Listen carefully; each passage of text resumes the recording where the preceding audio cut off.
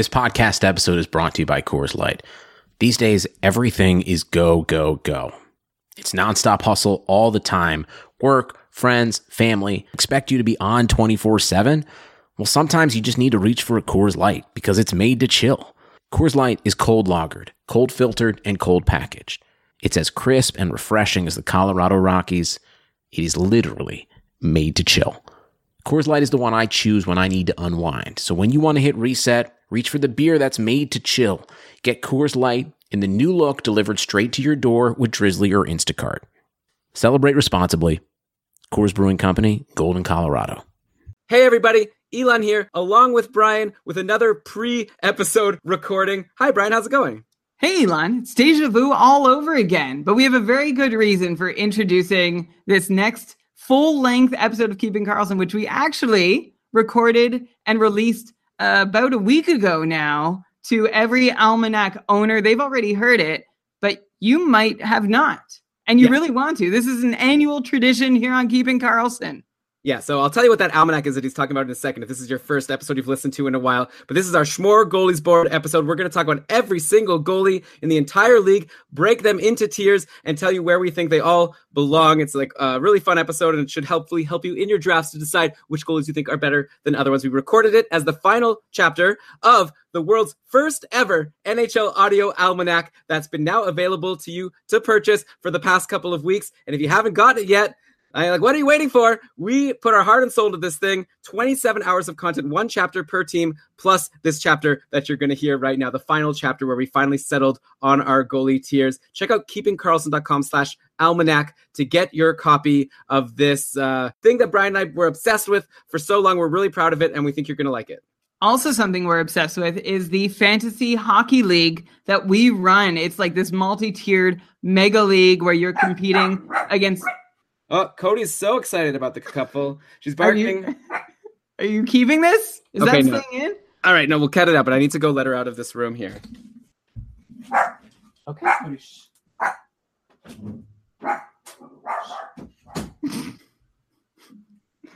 Another thing we're excited about that is special for this time of year is our Keeping Karlsson Ultimate Patron Fantasy Hockey League, otherwise known as the Cupful, which we talk about a lot on the show. It's this giant multi-tiered fantasy hockey league. Last year we had over 200 participants, and this year we're hoping to have that many or more. And there's promotion, there's relegation. Elon and I pour a ton of time and heart and thought into designing this league to make it the ultimate mix of fun and competitive. And you know, if you're joining it, you are playing with some of the most competitive and fun-loving hockey poolies around.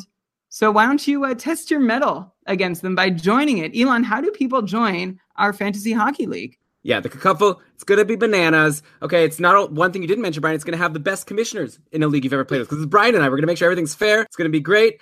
And it's like Yahoo Points League, if you haven't heard. So if you've played in Yahoo Leagues before, you're already used to it. You know how to do it. It's going to be a lot of fun. You can check out the rules. How do they join it? How do they join it? Brian, stop being in such a rush, okay? But, okay, I'll tell you. I know that you want to get to Schmore Goalies Board because it's such a fun episode. Now I'm just rambling just to annoy you. Oh, my goodness. The couple is free for anyone who is a patron of Keeping Karlsson. So it's free and it's not free. But if you're a patron of Keeping Karlsson, you get a bunch of perks. We ask for $5 a month in exchange. You get monthly patron cast. You get membership in our patron-only Facebook group. You get to play in the couple. You get a bunch of other stuff. Check out keepingkarlsson.com/patron for all the information. And if you are interested, sign up for the couple because the deadline is coming up in less than a week. So don't miss out. And with that, we got to get to Schmore Goalies Board. You guys are going to love it. KeepingKarlsson.com/patron, KeepingKarlsson.com/almanac. Have fun. Enjoy the show. We'll catch you all in a week with our next regular episode that we'll actually record and not just throw to at the start. Bye. Schmore Goalies Board.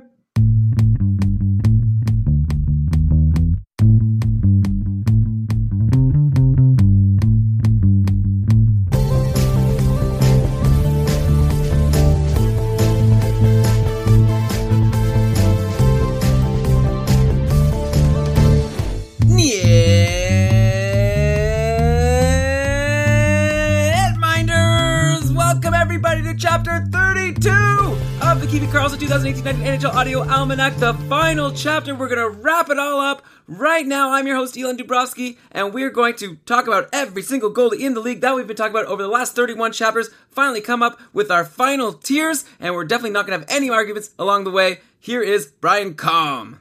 Hello, Elon. I don't know if that last part is possible, but the rest is certainly true. If you are in an all goalies league, listen to one chapter and one chapter only, this Smorgoalies Board chapter. Smorgoalies Board. How do you spell that, Brian?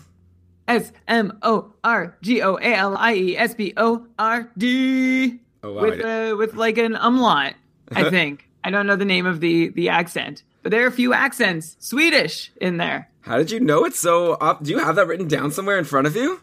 I do, but I think I could have done it regardless. It's just s'more and then goalies and then board.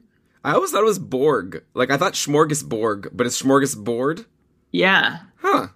Well, now we know. Yeah, I grew up thinking the same. I don't know why. Sesame Street must have misinformed us all at some point. Yeah, I guess, that's a kid's word, Smorgasborg. And then when you're an adult, you realize it's Smorgasbord, and you become a person who raises your own kids, and you try your best to teach them right.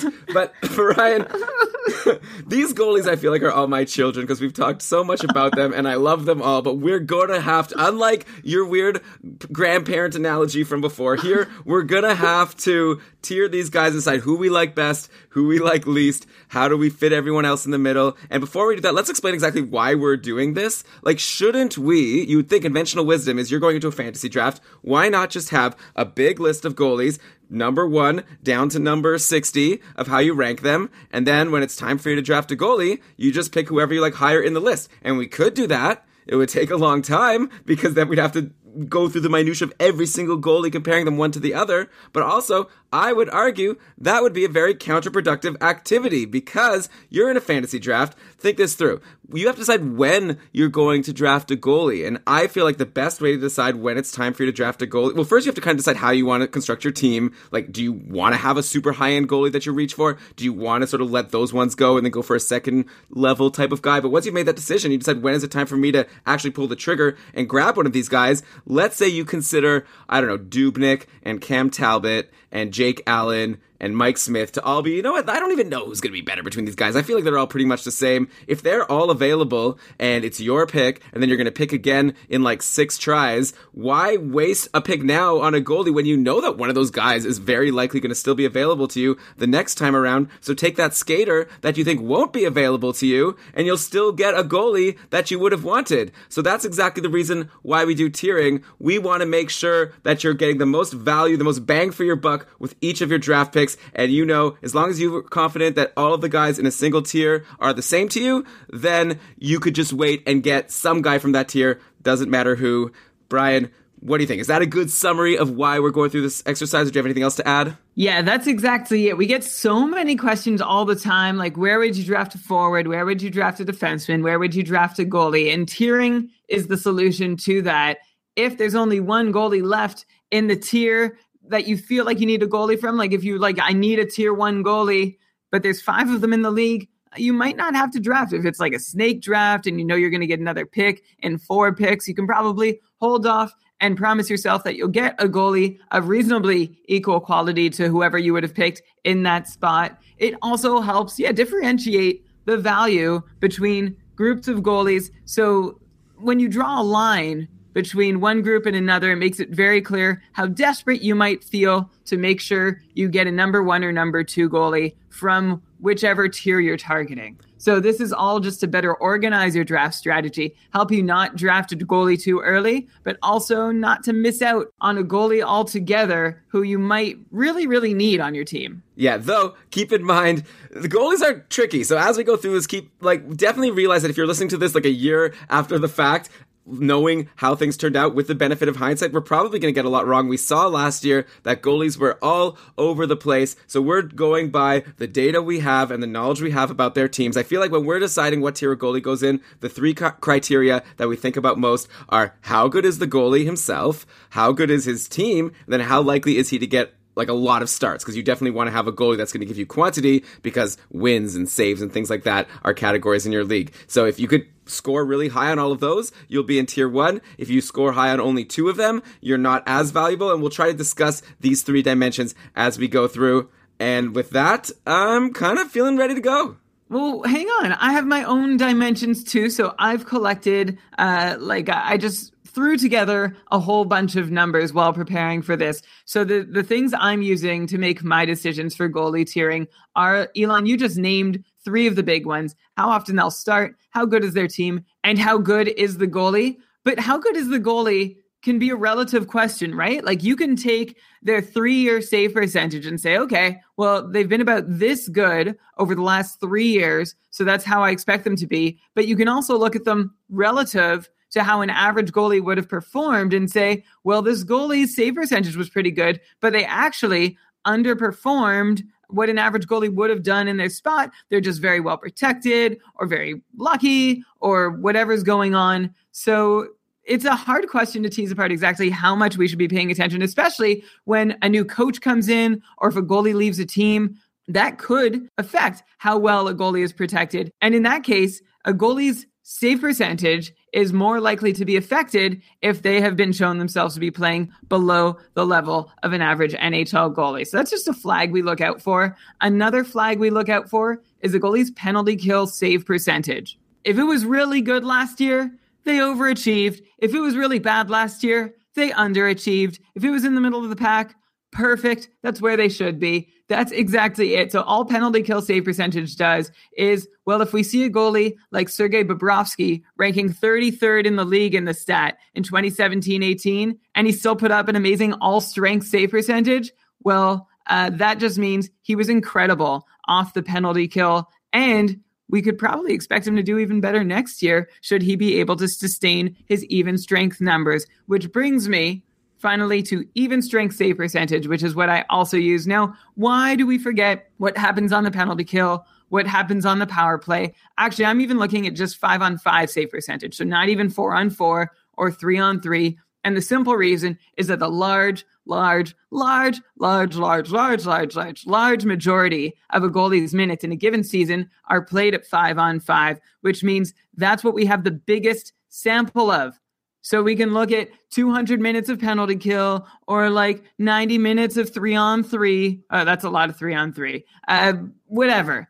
Those are all like very small sample sizes. Or we can look at like 1,500 minutes of 5-on-5 play, which will do a better job of describing a goalie's work rather than 100 minutes here or 200 minutes there. Okay, I think I get what you're saying, Brian. Let me summarize. Let me know if I've got it right. Sounds like you're saying the penalty kill save percentage is going to change wildly year by year. That's a very volatile number. It doesn't seem to be consistent for goalies year by year. So you kind of just have to assume going into next year that for any given goalie, it might be high, it might be low, and you don't know. So why include just looking at last year's save percentage overall, which includes the penalty kill save percentage, because that number is going to change. You'd rather just look at the even strength save percentage, which is a more representative measure of how good the goalie is, and then you'll just have to kind of hope, just like when you pick any goalie, and just like you pick any player in a draft, there's going to be some variance involved, and it's going to be involved in the penalty kill save percentage, and that's why it's always hard in the end to get these right, because of this volatility of the goalie playing on the penalty kill. It also, like, if you think about it, if a goalie just happens to get lucky and not have to go on the penalty kill in one game,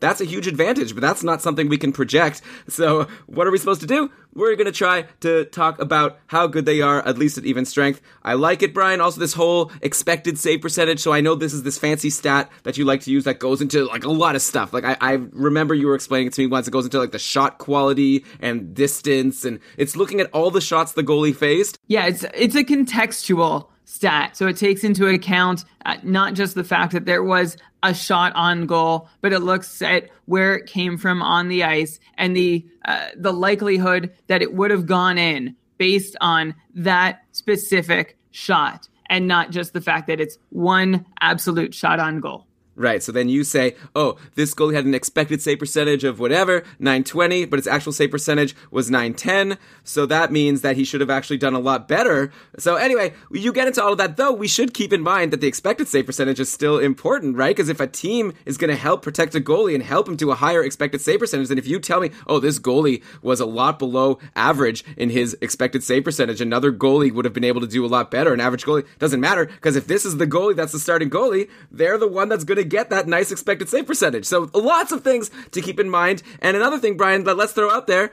we might not match what the goalie tiers are that other people come up with. You know, you're going to use these numbers. We're going to come up with them. Some of these placements might sound weird. That's our opinion. And we'll see at the end of the year how it worked out. And that's it. I feel like now I think I'd like to get started. Okay, let's do it. Well, how do we start? We're going to start by looking at our very top tier. And why don't we define what do we mean by our tier 1? As we go through, we're going to have different tiers. And I feel like we're going to see that goalies are falling into different categories within these tiers. Each time we go down a tier, we're going to be explaining, like, what is it about these guys that make us not as confident in them as the guys in the tier above. But tier 1 is the best of the best. Last year, we had Carey Price, Matt Murray, and Braden Holtby in our tier 1 when we did Schmore Goalies Board. And none of them were worthy of that spot with their performance. So why don't you explain, Brian, like, what is tier 1? And I don't know if you have a hunch as to what we got wrong, or do you think it was just all bad luck? I don't have a hunch. If I had a hunch about what we got wrong, I probably wouldn't have been so wrong last year. The truth there's is, no learning from our mistakes? No, not here. I really don't think so. Like, with players, I can get into them and try and figure out, okay, well, why did we think this? Like, Alex Ovechkin was a really good example of that, or at least I felt back in our Washington chapter of the Almanac. But for goalies, it's a total cliche at this point, but goalies are voodoo, still holds to be true. We are so far behind evaluating goalies and understanding what makes a goalie good and what an aging curve for a goalie looks like, whether a goalie even improves over the course of their career, how to project what they're going to do the next given year. Just, it's such a volatile position. Things could go so well or so poorly. And yeah, like Carey Price, we can look at him and say, well, I think he's had a pretty good career and he should be able to keep doing it again. And then boom, crashes completely. This is the life of goalie prediction. So no, I'm not going to say that I could have learned any particular lessons, except maybe we overestimated Carey Price relative to his team's value last year. Did you learn anything? Yeah, I think there's something that we've learned. Like, going through the Almanac and talk about all these goalies, I feel like we're this year not going to put a goalie in the top tier, maybe not even in the top 2 tiers, if we don't think they're even playing on a playoff team. Like, I feel like that's one. Like, Carey Price is a good goalie, but you're not going to get someone on your fantasy team as your number 1 goalie, and especially like a tier 1 goalie is someone you have to reach for to even get one of these goalies. I'm not going to suggest to take anyone who I don't think their team is going to be good next year. I guess the other lesson, which I'm not sure if I've learned, but I'm wondering if this is a lesson we should consider, is Matt Murray we had in our top tier, but he had only played like a season and a half. Like, he didn't have a big sample size. So while it seemed like he deserved to be in tier 1, and I think he should deserve to be in a high tier this year, he's still like a good young pedigree, high pedigree goalie on a really good team. But at the same time, he's someone that maybe if you do put a goalie in a high tier that doesn't have much experience yet, you have to put an asterisk beside it and at least point out this is not a sure thing. Like Connor Hellebuck, you know, like he had a really great year last year. We have him ranked pretty high, but at the same time, he's someone that, like, if you take, don't be as confident. Though the third goalie that we had there last year, Braden Holtby, I didn't learn anything from that. That was just like, I have no idea what happened. Holtby had been good for so long. His team was good. His team won the cup. We weren't wrong about the team. He was great in the playoffs. He just had a really crappy year, and it's really hard to explain. And that, I think, is just the randomness. That's the bad luck. The other two, maybe there's small lessons to be learned. But okay, tier 1. So these are goalies that we think are on great teams. They're great goalies, and they're going to play a ton of games. Are we ready to talk about the first one? How about I'll just get it started, and let's bring up Braden Holtby, because we just talked about him, and even though last year he let us down, 907 save percentage, he bounced back in the playoffs, did really well. Going to next year now, Grubauer's not even there. Grubauer's the one who stole stars from him at the end of the season. But next year, it's going to be Phoenix Copley as the backup, and I hope that Washington has learned some lessons about maybe not wanting to ride Holtby too hard. So maybe he'll get to rest a little bit, but I think they're definitely depending on him to be their number one goalie. A great team. Overall, he's had a great career. So how can we not put him in tier 1 as a reliable guy? If anything, it just goes to show, like I said in our Washington chapter, it just goes to show that we have to maybe not think of tier 1 anymore as a guarantee, which is why I personally probably wouldn't even draft a tier 1 goalie. I'd rather get a tier 1 forward or defenseman who I know is going to be good with a lot less doubt, and then maybe grab a tier 2 or tier 3 goalie later on with a later pick. But if we have to split people up into tiers, how can you not put Braden Holtby at the top for at least one more season? If he has another bad year, then that's something. But one time, I'm going to assume that was just an anomaly. It's not going to happen again. Yeah, me too. Out of regular goalies last season, Braden Holtby ranked 29 out of 35 in even strength save percentage. And when I say even strength this whole episode, please know that I'm talking about 5-on-5 specifically. If I were better with my words, I would get that right 100% of the time, but I know I won't. Anyway, that's an abysmal ranking, and it also shows the first time in 6 years that Braden Holtby has underperformed his expected save percentage, and a lot of that junk came in not a full season, right? Like, he had some okay moments, and he definitely had a lot of not okay moments, but on the whole, it's not like his good play disappeared completely, and we didn't see him get back on track towards the end of the season. So that's why Braden Holtby remains a tier 1 goalie, still with one of the better 3-year all-situation save percentages in the league amongst regular goalies, even with that awful season, which did bring it down a point or two. Okay, yeah, so I guess not much more to say. You guys all know that Braden Holtby is really good and someone you'd be happy to have in fantasy next year. But again, like I said, I personally don't think I'd be reaching for him, but if he falls far enough, or if I'm worried that, like, Brian, we were doing a slow draft over the summer with 18 other people, and I had first overall, or I think second overall, like a really high pick in that draft. So it was kind of scary because, I got my first pick. I think I took, I think you had first. I don't recall. I think I had second. So let's say Kucherov as my second pick. Then it went all the way to 18, all the way back. All of a sudden it was like my 35th pick, or the 35th pick overall. And I was looking, and I saw there were a couple tier 1 goalies left, then some tier 2. Like, there was a lot of goalies still available, but I knew that after those 2 picks that I was going to take, I was going to have to wait 36 more picks, and I was really afraid. What if, like, all the good goalies get taken, and all of a sudden I'm left with dregs? So in that situation, I went with Braden Holtby, because I thought, okay, I might as well grab myself a good goalie now, otherwise I might be really screwed later. So there are situations where you have to reach for a high goalie, but like I said, in general, I might not want to do that. The next guy I want to talk about is Sergei Bobrovsky, who I feel like we haven't really ever put in the top tier, even though he's been really good year in, year out. Maybe the year after he won that second Vezina trophy. But after last year, how can we not? Like, such a great season, 921 save percentage, won a good number of games, 37 wins. He's the clear Columbus starter. There was a time back in the day when we thought that Joonas Korpisalo was maybe challenging. At this point, doesn't seem likely. So I think Bobrovsky, after yet another good season, we're now farther and farther away from that one bad season a few years ago where he was injured and Korpisalo was stealing starts. That's ancient history. Bobrovsky has been so good, so why not depend on him as a top goalie? I guess my little concern about Columbus is if Panarin leaves. I don't know where that leaves them, but I think they'll still be good enough, and Bobrovsky is good enough to warrant a top goalie pick. Sergei Bobrovsky was fantastic last year, and it wasn't anything new. He ranked 4th in the league in even strength save percentage. He ranks 5th amongst regular goalies over the last 3 years in save percentage in all situations with a 922. And the cherry on top is that Sergei Bobrovsky had the worst, or one of the worst, penalty kill save percentages in the entire league last season. So even an average performance shorthanded would have had him right around, even better than he was last year, which is why I think last season powered him enough to get all the way up to tier 1. He was also one of the worst protected goalies in the league on top of that. So the fact that he posted one of the best even strength save percentages while facing one of the worst bodies of even strength work cements that Sergei Bobrovsky truly had an elite season at even strength last season.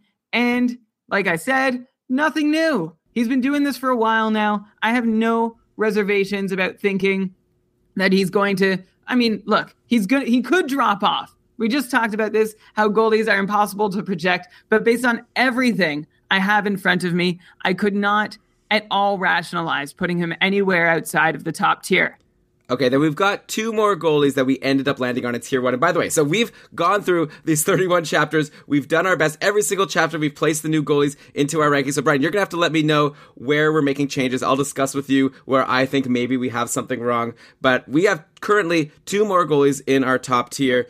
And they are Connor Hellebuyck and Frederik Andersen, two guys who were definitely not there before, though Andersen was close, right? We knew Toronto was going to be good and Andersen was solid, but with the way Toronto has improved, how can we not have him there? But Connor Hellebuyck, like, how can we not have him there, even though I do fear the Matt Murray situation where he struggles but I don't even think Matt Murray's bad. Like, I wonder if his struggles last year don't have to do with the fact that he was, still a young goalie and maybe he's not as good. He was dealing with his own injuries, and we'll get to him in a little bit. Hellebuyck, like, he's on such an amazing team. That Winnipeg chapter was just star after star after star talking about like how good that team's going to be. Hellebuyck was one of the best goalies in the league. I feel like, how can we not put him in tier 1? Unless you're going to say that you saw something wrong in his underlying numbers, and we've already discussed him. Didn't seem like you found anything. He was solid also all year long. Like, Andrei Vasilevsky was great also last year on an amazing team. Similar pedigree, similar age. But Vasilevsky had that really slow stretch, which kind of scares me. Actually, it was during people's fantasy playoffs. He wasn't doing that well. Connor Hellebuyck all the way through. So how can you knock him? So unlike Sergei Bobrovsky, Connor Hellebuyck is one of the best protected goalies in the league at even strength, and he was one of the best short-handed goalies in the league with his save percentage. So that makes me just say, a little bit. To Hellebuyck's credit, he still outperformed his expected save percentage, which I think is a little more impressive given that the team in front of him played so well. Like, if the team in front of you plays so well that you're supposed to stop more goals than everyone else in the league just based on that, and then you still do what they would have done and better, you got to give him some credit for that. I have to say, out of our 4 tier 1 goalies, Connor Hellebuyck is my biggest question mark. I think he's in the top tier based on past performance, but also based on upside, thinking that he's got a lot to give. And of course, the Herculean strength of the team in front of him. So I'm okay putting him in tier 1, but if I had to put a question mark next to one of them, Hellebuyck would be the guy. Okay, yeah. I guess we're not taking a swing here. At some point, we'll try to take some swings. I thought that was a swing. Putting a question mark? Yeah. Okay, I guess so. But I mean, we haven't taken a swing yet of putting a goalie not in a tier where they seem to have belonged from their performance last year. Hellebuyck was one of the most valuable goalies in fantasy, so we're going to put him in tier 1. And then we have this other guy, Frederik Andersen, who I feel like he's slowly been creeping up our list. And of all the goalie gaffes year in, year out, I feel like we've pretty much been right about Frederik Andersen. He's a solid goalie. He had a .918 save percentage last year, so he didn't blow the league away, but he was solid. He's on this Leafs team that's only going to get better now that they have John Tavares. Plus, I feel like his overall save percentage number is always a little bit lower than what he really is, because for some reason, for the last 2 seasons with the Leafs, he's terrible in October. The Leafs always just get blown up in those first games. I recall last year, didn't they win 7-6 or something? I don't know. I feel like they have these really high scoring games to start the year. Maybe they just want to entertain their fans. They play a much more wide open version of the game before they finally lock things in and sort of get more serious and play a little defense. So if you take out that first month of the season last year, Frederik Andersen was actually higher than a .920 goalie for the rest of the way. So he's really solid, good team. He's been doing it for a while. He's age 29, hasn't shown any cracks yet. So how can we not have him there? We can't not have Freddie Andersen in tier 1 with the season he had last season. He was not a very well protected goalie last year. 31st in the league in 5-on-5 expected save percentage, which brings me to wondering, I'm just thinking out loud here, is this a curious trend, Elon, that 3 goalies in our top tier were amongst some of the worst protected goalies in the league? You have Holtby, 23rd best even strength, expected save percentage. Frederik Andersen, 31st in that expected save percentage rank. Bobrovsky, 36th in expected save percentage. Are we, is it a theory that maybe these teams know these guys are just so good that lets them cheat a little bit on defense, let these guys pick up the slack, and that helps these teams convert better to offense, have a better transition game or something? I wonder. Maybe. I mean, you could definitely score more goals if you don't have to worry too much about if you make a defensive mistake, you're screwed. I've heard that said about, who was it? Like Carolina or something. Like there's teams where, like, if you know that if you make a mistake, there's a good chance that you're going to let in a goal, you might have to be a little tighter and not take those risks. If you know that you can depend on your goalie, then yeah, maybe you can be a more high-scoring, high-flying team. And we're looking at teams like Washington, Winnipeg, and Toronto, 3 teams that score a ton of goals. And then I guess Bobrovsky, we have him there because he's just been so good for so long. But yeah, we still think of him as a good team. But I think there's also no coincidence that our goalies in our top tier are all people who had 37 or more wins last season. There's only a couple more goalies in the league that had more wins last year, and we're not putting them in tier 1 for next year. And we'll talk about why in a little bit when we get into tier 2. But yeah, I think you're onto something. I think it's a clever theory. And it's funny that Hellebuyck was one of the most protected goalies in the league, and we're like dinging him for it. We're saying, Connor, you had it too easy last year. We don't know what'll happen when things go wrong, but maybe Winnipeg will just keep protecting him really well. Okay, back to Anderson. Yeah, so one of the worst protected goalies in the league, but he posted still an even strength save percentage that ranked in the middle of the pack. His penalty kill save percentage was pretty much sustainable too. His 3-year all situation save percentage, a very nice 918. So I'm into him. I'm into Freddie Anderson as a tier 1 goalie in 18-19. Okay, so that is our tier 1. Some people might be thinking, oh my God, you missed this guy, you missed this guy. So let's get into tier 2 now, and let's explain what's the reason for the drop. Like, what to you is the difference between, say, Holtby, Hellebuyck, Anderson, and Bobrovsky to, I don't know, John Gibson as like a goalie that we talked about in our very first chapter of the Almanac. It's so long ago, I even forget everything we said, but I look at his numbers from last year at a 926 save percentage, so an amazing save percentage, actually higher than all the guys that we have in tier 1. He won 31 games, which is not as many as the guys in tier 1, though he did have some injuries along the way. Not too many. He was actually pretty healthy last year, which was good. So is this just a matter of Gibson isn't on a good enough team to make it, or is there also something about him as a goalie that concerns you? No, I think that's about right. Anyone outside of tier 1, Connor Hellebuyck, I was saying maybe he should have a question mark. Anyone outside of tier 1 does have a question mark, even if small. And John Gibson's question mark is, well, 1, team quality, 2, you're making a case for health, Elon, that maybe you just talked yourself out of, so maybe we can forget that. 3, he was the top goalie in shorthanded save percentage last season, numero uno. And while it sucks to count that as a strike against him, he's like, wow, he played so well shorthanded. He's not likely to be able to repeat quite those heights, which will affect his all-situation save percentage. That said, his all-situation save percentage over the last 3 seasons now is a 924, which is tops in the league pretty much amongst regular goalies. You've got Corey Crawford just below him, Antti Ranta just above him. John Gibson has been one of the best goalies, and Sergei Bobrovsky a little bit below him too. So I love John Gibson's potential. It's just a matter of what happens when he is a more middle-of-the-pack goalie in shorthanded save percentage. How much will that affect him? If it doesn't, and I don't think it's going to affect him drastically, well, that puts him comfortably in our tier 2 on a reasonably okay Anaheim team.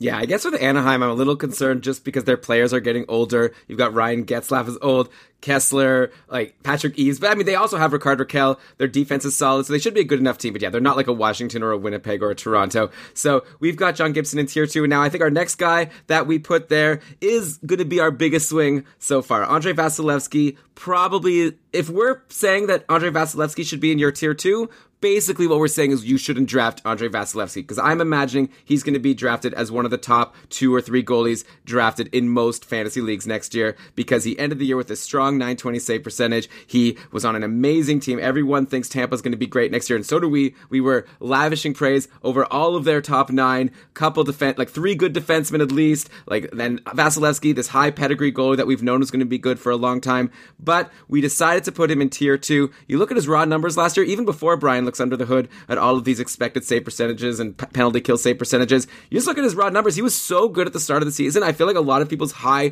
thoughts about Vasilevskiy were made during those first few months where he was unbeatable. Like, Tampa overall was just an insane team. Kucherov had something like 120 something point pace, and Vasilevskiy was stopping everything. But you go to after January, and I'm just looking at his game log. Actually, January was good. After February, things sort of fell apart. Like, you're seeing a lot of sub 900 save percentage games, and in fantasy, that's your fantasy playoffs. That's when you need your goalies to stand up for you the most and be reliable. And now Vasilevsky, you know that last year was his first year as a full-time starting goalie in the league. He had Ben Bishop to share starts with the year before. So I don't really want to put a goalie in my top tier that I'm going to depend on for my season. And I would depend on him for my season, right? I'd still draft him as the number one goalie on my team. But if I'm going to say he's the best of the best, I feel like he has to have at least put up one full consistent season. So that's why I think we're taking this swing and throwing him down in our second tier. Yeah, you articulated it pretty well. Vasilevsky's still improving, right? He's just 24 years old. And last year's 5-on-5 save percentage was a career high. He did overperform his expected save percentage by just a little. And there are just enough question marks and consistency to make us think that maybe he's not a tier 1 goalie. In fact, he doesn't even, so I did this little magic goalie something. It was inspired by a patron of ours named Ian, who had his dumb goalie tiering example from last season, where he just gave goalies a simple score based on their team quality, how many games he thinks they'll start, and their save percentage. And so I did my own little version of that dumb goalie tiering, and Andrei Vasilevsky came out low in it. Like, not so low, not definitely beyond tier 3, but he stands out as someone who doesn't belong in tier 2 by that metric. Although, of course, I'm adding in some other thoughts and hunches and guts and context. And that's why I still have him in tier 2. Here's one of the reasons I have hope. He ranked 24th in the league in penalty kill save percentage last year. So there's room to bump his save percentage up that way. But a reason that I'm not sure to have so much hope is that he has not really distinguished himself from an average NHL goalie in his career yet. So again, still young, room to grow. We'll see if that happens. We're giving him the benefit of the doubt that it will. But even without that benefit of the doubt, he's on an incredible Tampa Bay team who's probably going to keep protecting him as well as they did last year. He was the 6th best protected goalie in the league in 2017-18. Yeah, so it's hard not to put him at least in tier 2 because of his situation, but definitely a big question mark there. I'd rather let someone else draft Vasilevsky, to be honest, because I don't know. I'm not convinced that he's going to be able to hold up a really awesome save percentage all the way through. Not that I'm so convinced about any of these guys, but some of them have a track record for doing it. Next, let's talk about the former Pittsburgh tandem in Fleury and Murray. They both had opposite seasons last year, right? Like, Fleury went from sort of going really down in our expectations. Like, when he came to Vegas, no one really thought Fleury was going to be that amazing. We thought maybe he could hold it together and be average on a crappy Vegas team, but Vegas wasn't a crappy team, and Fleury was well above average. He ended the year with a .927 save percentage, though, as we talked about in the Vegas chapter, he, along with Vasilevsky, he also was really awesome at the start and then sort of slowed down at the end, not to the same extent as Vasilevsky, but Fleury was down to more average numbers for the last stretch of the season. Still, he's actually someone that I'm a little surprised that you put in tier 2. I thought, Brian, you were going to have him lower just because Fleury's older and he had started declining before that amazing resurgent last season, which I feel like in our Vegas chapter, you seem to indicate that you're not so confident they're going to be able to do it again overall as a team and be this amazing team. So maybe we're talking about Fleury on a team kind of closer to Anaheim, which means the reason to have him in this tier would be if we think that, let's say, he's as good as, say, a John Gibson. But I don't know, is Fleury as good as a John Gibson? So I guess you'll have to explain yourself. How did you talk yourself into, because I know going into our almanac, you didn't see Fleury as a second-tier goalie, and something you saw bumped him up. What was it? Well, Fleury was outstanding last year. He had a 5-on-5 save percentage that was top 10 in the league, and he's still just 34 years old. And when I say just 34 years old, I guess I'm saying I don't expect him to break down completely, although he does have a lot of miles on him. Another reason why I believe in Marc-Andre Fleury is that he has performed equal to or better than his expected save percentage now in 6 of his last 8 seasons. So it's the odd case where he doesn't play up to NHL snuff, but emphasis there is being on the odd case. I think Anaheim and Vegas are pretty good comparisons, Elon. I think I like Vegas a little bit better, but I like John Gibson a little more than Fleury. So that's why they are together in tier 2 as both goalies who are a little above average and on above average teams. Yeah, okay, that's fair. Who knows? Maybe Gibson and Fleury could both be well above average like they were last year for at least one more season. Then we have Murray, our second goalie, who was like not great last year, but we're still putting in the top couple tiers. Braden Holtby being the other one. But like Holtby, Murray has had a pretty good track record. He had those 2 seasons with the Penguins. The first one where he came in at the end and then took them to the Cup. The second season where he started injured and Fleury was there, but then he quickly usurped Fleury, took them to another Cup. He was looking like a sure thing guy. And then last year it all fell apart, though he had injuries. He had off-ice situations to deal with, and so he struggled a bit. He still took the Penguins into the playoffs, but they got eliminated by Washington. But anyways, Murray, I find it hard to not have him at least in second tier. Maybe some people will disagree with me. I've seen people discussing, like on our Facebook group or on Twitter, that they think, oh, don't even, don't rank Murray too high. Like, I wonder if Casey DeSmith or Tristan Jarry are going to be really smart ads because Murray has shown himself to be shaky. I'm not ready to give up on him just yet. He's not like some guy who came out of nowhere to be good. Like, he was really great in the minors. We knew that he was going to be a good goalie in the NHL. Maybe it happened a little faster than we were expecting, and he's been having some growing pains, but I feel pretty confident. Like, I'd be happy to have him as my top goalie on my fantasy team. I feel like he might end up being the first goalie I draft in a lot of leagues, just because I feel like his perception is that he's not as good. I feel like his percepted value is low, which means I'll be happy to grab him as a goalie that I think is worthy of being in tier 2 on still a really good team, and he has a really high pedigree, and I think he's going to get a lot of starts. Percepted value, coining another new word, still as far as we are in the almanac. Perceived probably makes more sense, but I've been reading this really interesting book about the dictionary. It's called Word by Word by Corey Stamper. It's so good. It's about how they write it. And there's a whole, half the book is about how new words come into play and how some people deny that a word should be a word. But they're wrong to do that. A dictionary does not prescribe how to use a language. It reflects the language being used. So if we all say percepted enough, there's no reason why it should not find its way into the dictionary. I'm ready to do that for you, Elon. Thanks, Brian. Yeah, let's get that going. Let's see if I say it again, and then we'll move forward. Maybe I just made a mistake. But why don't you tell us why you think Matt Murray is in tier 2, if you agree. So far, Brian, we haven't even had any disagreements. I'm happy with everything you've said.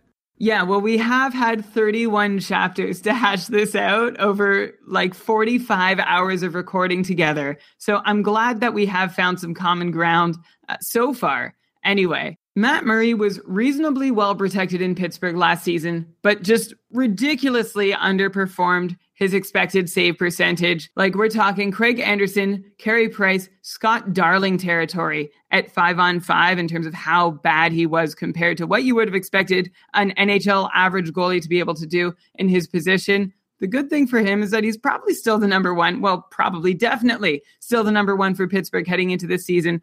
Pittsburgh's still a cup contender, so I'm hoping he can rebound. He's just a guy like Carey Price that you're going to have to take a chance on in your drafts because there's not a whole lot of reason to bump him all the way out of tier 2 just because of, he had a really awful 30-40 games last year under some extenuating circumstances, but we are going to hold out hope that those are the outlier and that he's at least as good a goalie as someone like Andrei Vasilevsky. Yeah, sometimes if I have a cold or something and I take a day off of work because I'm not feeling well, the next day I might not be 100%, but I'm good enough to go into work. But I feel like I still don't perform at my 100% if I was fully healthy. So I feel like any of these guys who suffered from injury, I like to give them a little bit of a pass for not playing up to their potential. Because maybe he was trying his best, but maybe he wasn't back in his game. And also for a professional athlete, you have to be training. You have to get in the right mindset. You have a certain routine that you're used to that gets interrupted if you're having to recover from injury. So I'd like to see Matt Murray next season in a full, healthy season, see what he can do. I think he'll be okay just because of his pedigree. We all knew he was going to be good. He has been.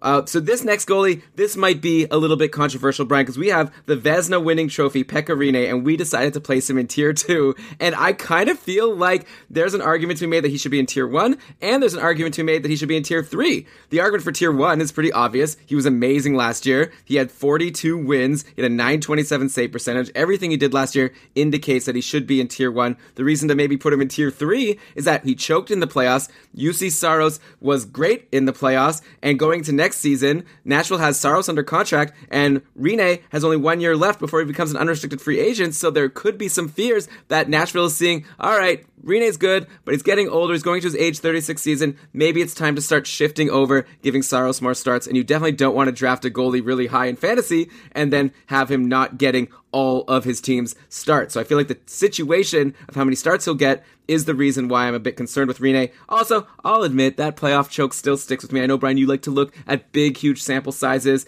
but Rine's still someone that I'm not 100% confident can hold it together for yet another season as he's a year older. So I think I'm happy to make this compromise and put him in tier 2, and I feel like you feel the same way.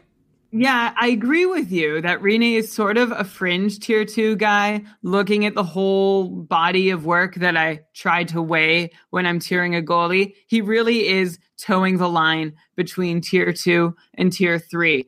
He had a fantastic 17-18. He finished second amongst regular goalies in 5-on-5 save percentage. Congratulations, Pekka Rinne, on that accomplishment. Only Philip Grubauer had a better one and in significantly fewer minutes. And over the last 3 years, he's been pretty good, above average, a 918 save percentage in all situations. And last year, Pekka Rinne also kind of blew it on the penalty kill. So there's a chance he can regress a little bit back from that and get his all situations number a little bit better if his body can hold up.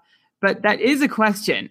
He's in his age 36 season. He did all right in age 34 and 35 years with moments where he fell apart. In 17-18, he also somehow performed higher above his expected save percentage than he ever has before. So you can hear the conflict in how I'm just sort of bouncing back and forth between, well, this was bad, but this was good, and this is something bad, and this is good. It's like our hunches and guts are telling us that Pekka Rinne isn't quite a tier 2 goalie, but the numbers still put him there. He's the only one, though, Elon, in tier 2 who has a shot to lose more than, say, 25 starts to his backup.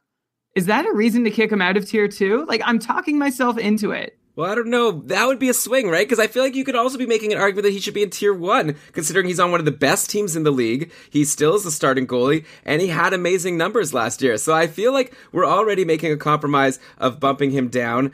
I personally might not want to draft him next year just because I am worried about Saros, but that might also be, like, I feel like I've had this feeling before about other goalies, then I turned out to be wrong. Like last year we thought that Aaron Dell would take over from Martin Jones, and it didn't happen. I've had years where I thought like Alex Stalock was going to take over. Like, you know, like, I don't know, I feel like I'm always afraid of the backup goalie when the starting goalie showed some shakiness, but I think it rarely happens. Like, this is a very rare occurrence, so I'm okay to keep him in tier 2, but if you want to bump him to tier 3, you're not going to hear a big argument from me. No, let's keep him in tier 2. He doesn't belong in tier 2, but he also doesn't belong in tier 1, and he also doesn't really belong in tier 3. So let's just keep him in tier 2. That's the easiest way. Yeah, even if he has fewer starts than the other guys, he might still end up with amongst the most wins just because of how good Nashville is. Even if he only plays average, I'd still expect him to get close to 40 wins because of how good that team is. Their defense, unbelievable. Their offense, unbelievable. Like, they're just a really good team. So I'm good with him there. Let's go now to our third tier. We've had a lot of fights along the way. I feel like a lot of these goalies that we ended up landing in tier 3 were ones that I don't actually know if I feel like they're equal. So we're going to have to talk this through, and I think for each one, we're going to have to go back to the benchmark, which I think are the top 2 guys in Quick and Dubnyk. 2 guys that, to me, scream reliability. Like, I feel like, and of course, I'll give you your time, Brian, we can discuss, but I feel like, I know because you're going to say maybe Quick doesn't belong in the same conversation, but I feel like both Quick and Dubnyk are guys that year in, year out, they're going to be at least like a 917, 918 save percentage goalie. And then last year, by the way, Jonathan Quick had that amazing year. Devin Dubnyk a couple years ago did that. So, you know, and they're on decent teams like Minnesota and LA. Both seem to be playoff teams to me. You know how excited I am about hashtag Team Kovalchuk coming to LA. So I actually had arguments with you to have Quick higher, but I'm fine to leave him here. You did convince me a little bit. I was just editing our LA chapter yesterday, and you were saying how, you know, LA actually has really like opened up their game, and they're maybe not playing as much defense, and that, yeah, it's amazing how well Quick did last year, but it might be tougher for him to keep on doing it, which I agree. My counter argument to you was that even if he doesn't keep up what he did last year with a 921 save percentage, even if he still stays at like 917, 918, that still might be worthy of the second tier. Like, I can definitely convince myself to want to have Quick just as much as I want, say, John Gibson. I don't know if I see much of a difference, or Marc-Andre Fleury. So I'd still be up for putting Quick in tier 2, and maybe even Devin Dubnyk. Like, I don't know how different he is than, like, say, a Matt Murray, Marc-Andre Fleury. So I don't know. Like, we did have some discussions, some like thoughts of potentially merging some of these people. So have you given that any more thought, or do you want to leave both Quick and Dubnyk where they are? Elon, I've been waiting to tell you this. I think you're going to really be excited about it. I'm not saying I'm changing, but remember I mentioned my dumb goalie tiering, so where I'd take save percentage quality for the last 3 years, relative goalie quality compared to an average goalie, team quality, and number of starts. I'd give each goalie a score out of 5 and then sum it up. So the best score is 20 out of 20. And tier 1, 3 of our 4 tier 1 goalies had a 19 out of 20. Hellebuck's the exception. John Gibson was the only tier 2 goalie with a 19 out of 20. The rest were 18 or below. Jonathan Quick, also a 19 out of 20 goalie. And the only place where I docked him that single point was on the quality of his team, because, yeah, LA is not quite protecting him quite as well as they once did with their new coach. So how do you feel about that? Do you feel vindicated? Well, I don't know, because this is like a made-up score that you just invented that hasn't been vetted by anybody. So I'm not going to... I did it just for you. It is a very quick and dirty measure. Like, we're not going to put a whole lot of stock into it. Jonathan Quick, though, we can't ignore. Over the last 3 years, all situation save percentage at 920. He is an average goalie. And I know, Elon, do you find that offensive? Do you think he's above average? Yeah. I think that's crazy. Like, okay. Maybe you could say he's an average starter on a good team. Like, of the starters on good teams, he's average. I don't know if I'd call him an average goalie, because that means that, like, goalie, there's a lot of goalies out there. We're going to talk about Carter Hutton and Craig Anderson and Jacob Markstrom and Thomas Greiss and Yaroslav Halak. And, like, there's a lot of goalies who I think are worse than Jonathan Quick, so I don't see how he can be average. Yeah. So I'm slowly moving towards talking myself into being like, okay, Jonathan Quick up there in tier 2, I could do it. I wouldn't draft him ahead of any of the tier 2 goalies. I would prefer Gibson, Vasilevsky, Fleury, Murray, and Rinne all above Quick. That's not a question for me. I know your next question, though, is Quick the best of tier 3, and does that put him in tier 2 by default? Well, like, why can't he be at the bottom of tier 2 instead of at the top of tier 3? I mean, we are omnipotent here. Is that the right word? Yeah, we could do anything we want. We can make a new tier, right? We have the power. We could make a new tier between tier 2 and tier 3. So why don't we talk through all the goalies that we have currently in our tier 3 and then make the decision at the end? How about that? Okay, so Quick you've discussed.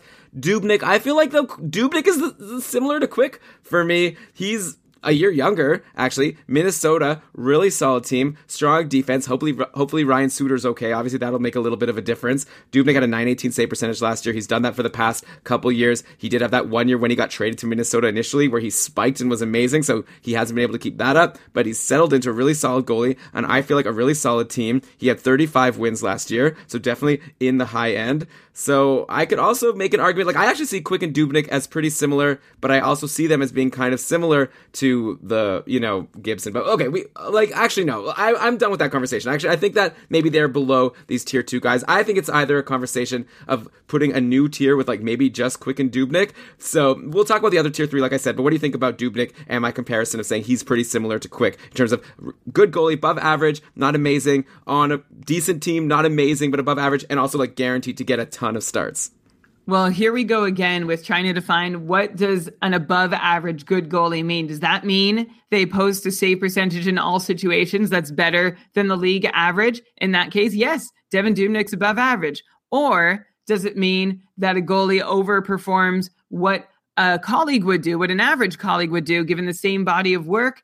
And in that case, Devin Dubnyk is below average, which is why I don't think he's in the same class as Jonathan Quick. I would rather put Jonathan Quick in tier 2. No, I wouldn't want to do any necessarily, but I'm closer with you on the Quick moving a little bit up than pairing him with Dubnyk. Can I make a counter argument to you? You're saying Dubnyk is doing worse than what an average goalie would do in his situation, right?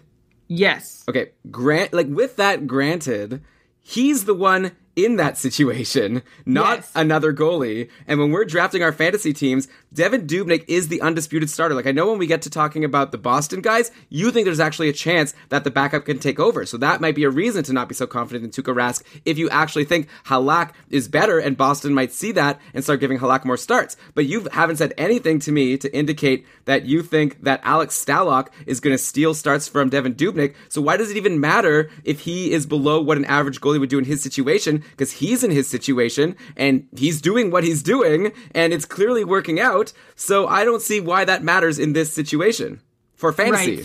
Right. So we had this chat, was it the Washington or Winnipeg chapter? Maybe it was Winnipeg, where I said at the end, I'm wondering if I'm looking too much, if I'm putting too much weight into these relative goalie stats relative to average. And you said, no, it's a good thing. We got it all wrong last season. So trying to add something to the mix to try and fine tune and get a little more insight, or guess at where we might find a little more insight, is a good thing. So that's what I'm doing here. I also agree with you, Elon, that for fantasy purposes, we don't care how well a goalie performs above or below average. We just care that they perform well.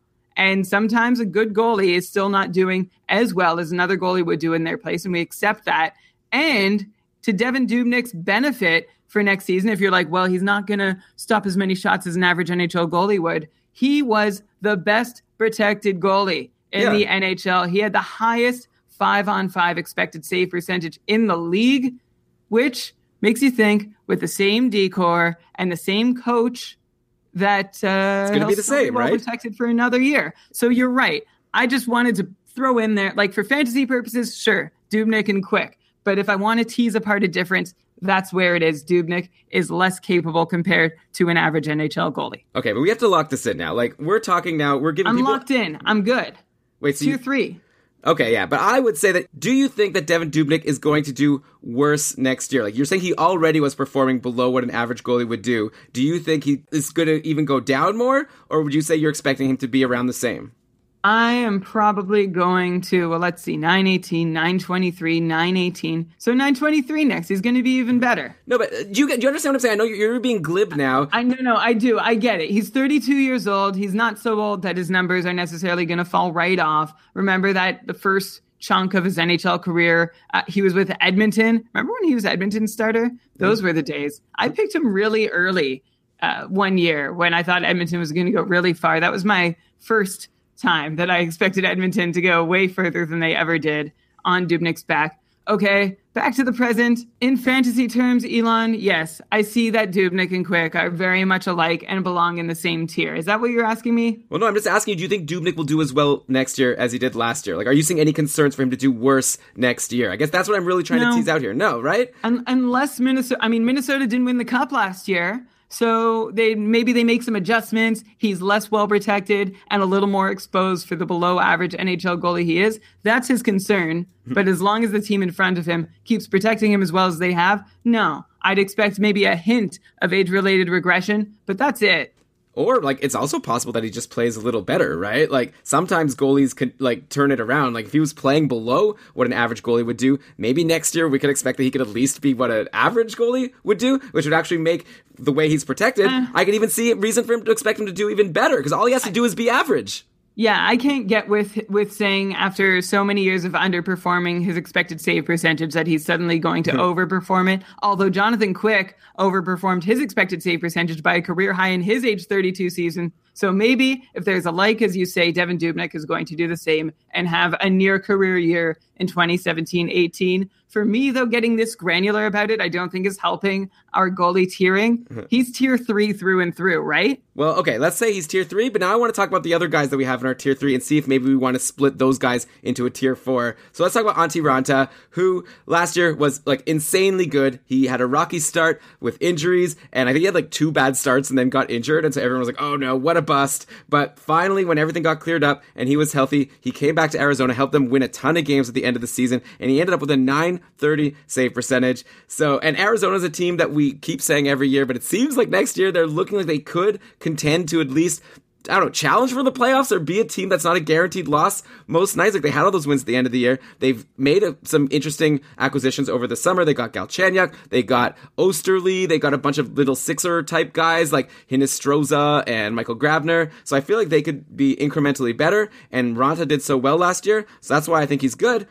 On the opposite side, first of all, Arizona still overall hasn't shown us that they could be a good team, and Antti Raanta still, just like Vasilevsky, hasn't shown us that he can put together a full NHL season. He was a backup on the Rangers before last year, and then last year he was injured for part of the season. So I don't want to put all of my eggs in the Antti Raanta basket, assuming he's going to be able to hold up and be great all season long. So I don't know. I feel like he has upside to be here, but also he has upside to even be better. But at the same time, I wonder if we ranked him a little too high.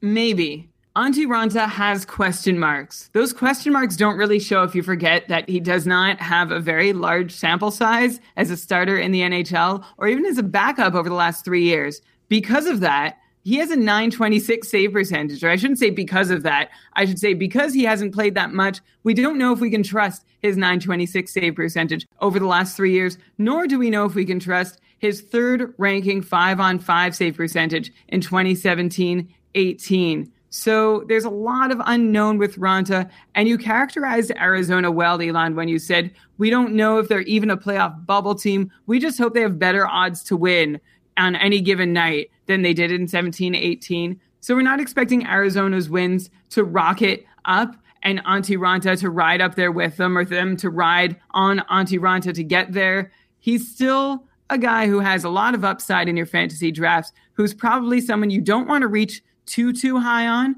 but still could provide really great value at the right price. Yeah, I feel like he's someone where if you want to take a risk, you could go with him. He had that amazing .930 save percentage last year. At the same time, I don't want us, Brian, to just, assume that because someone was good last year, they're going to be good again next year. So that small sample size, I think we need to take it seriously and say, look, guys, Raanta could be really good. He showed that he has the capabilities, but he could blow up just like a lot of goalies did last year. Just like, Scott Darling looked really good. I know that Darling has never been played as much as Raanta did last year, but still, we haven't seen enough to really see him play a full season. So to me, he's the first goalie that we're talking about in our tier 3 that I think is below Dubnyk and Quick. Like, to me, I would definitely take a guy like Dubnyk or Quick. Sure, Raanta has the upside for more, but if I wanted to have a solid guy who I know is going to be good for my team, I think I'd have Raanta below. But let's go to the next goalie. Once we're at the end of tier 3, I'm going to make this argument. I'm starting to think, looking at these names, I want to make a split tier of Quick and Dubnyk separated from the rest of our tier 3 guys. Because next we have Cam Talbot, who,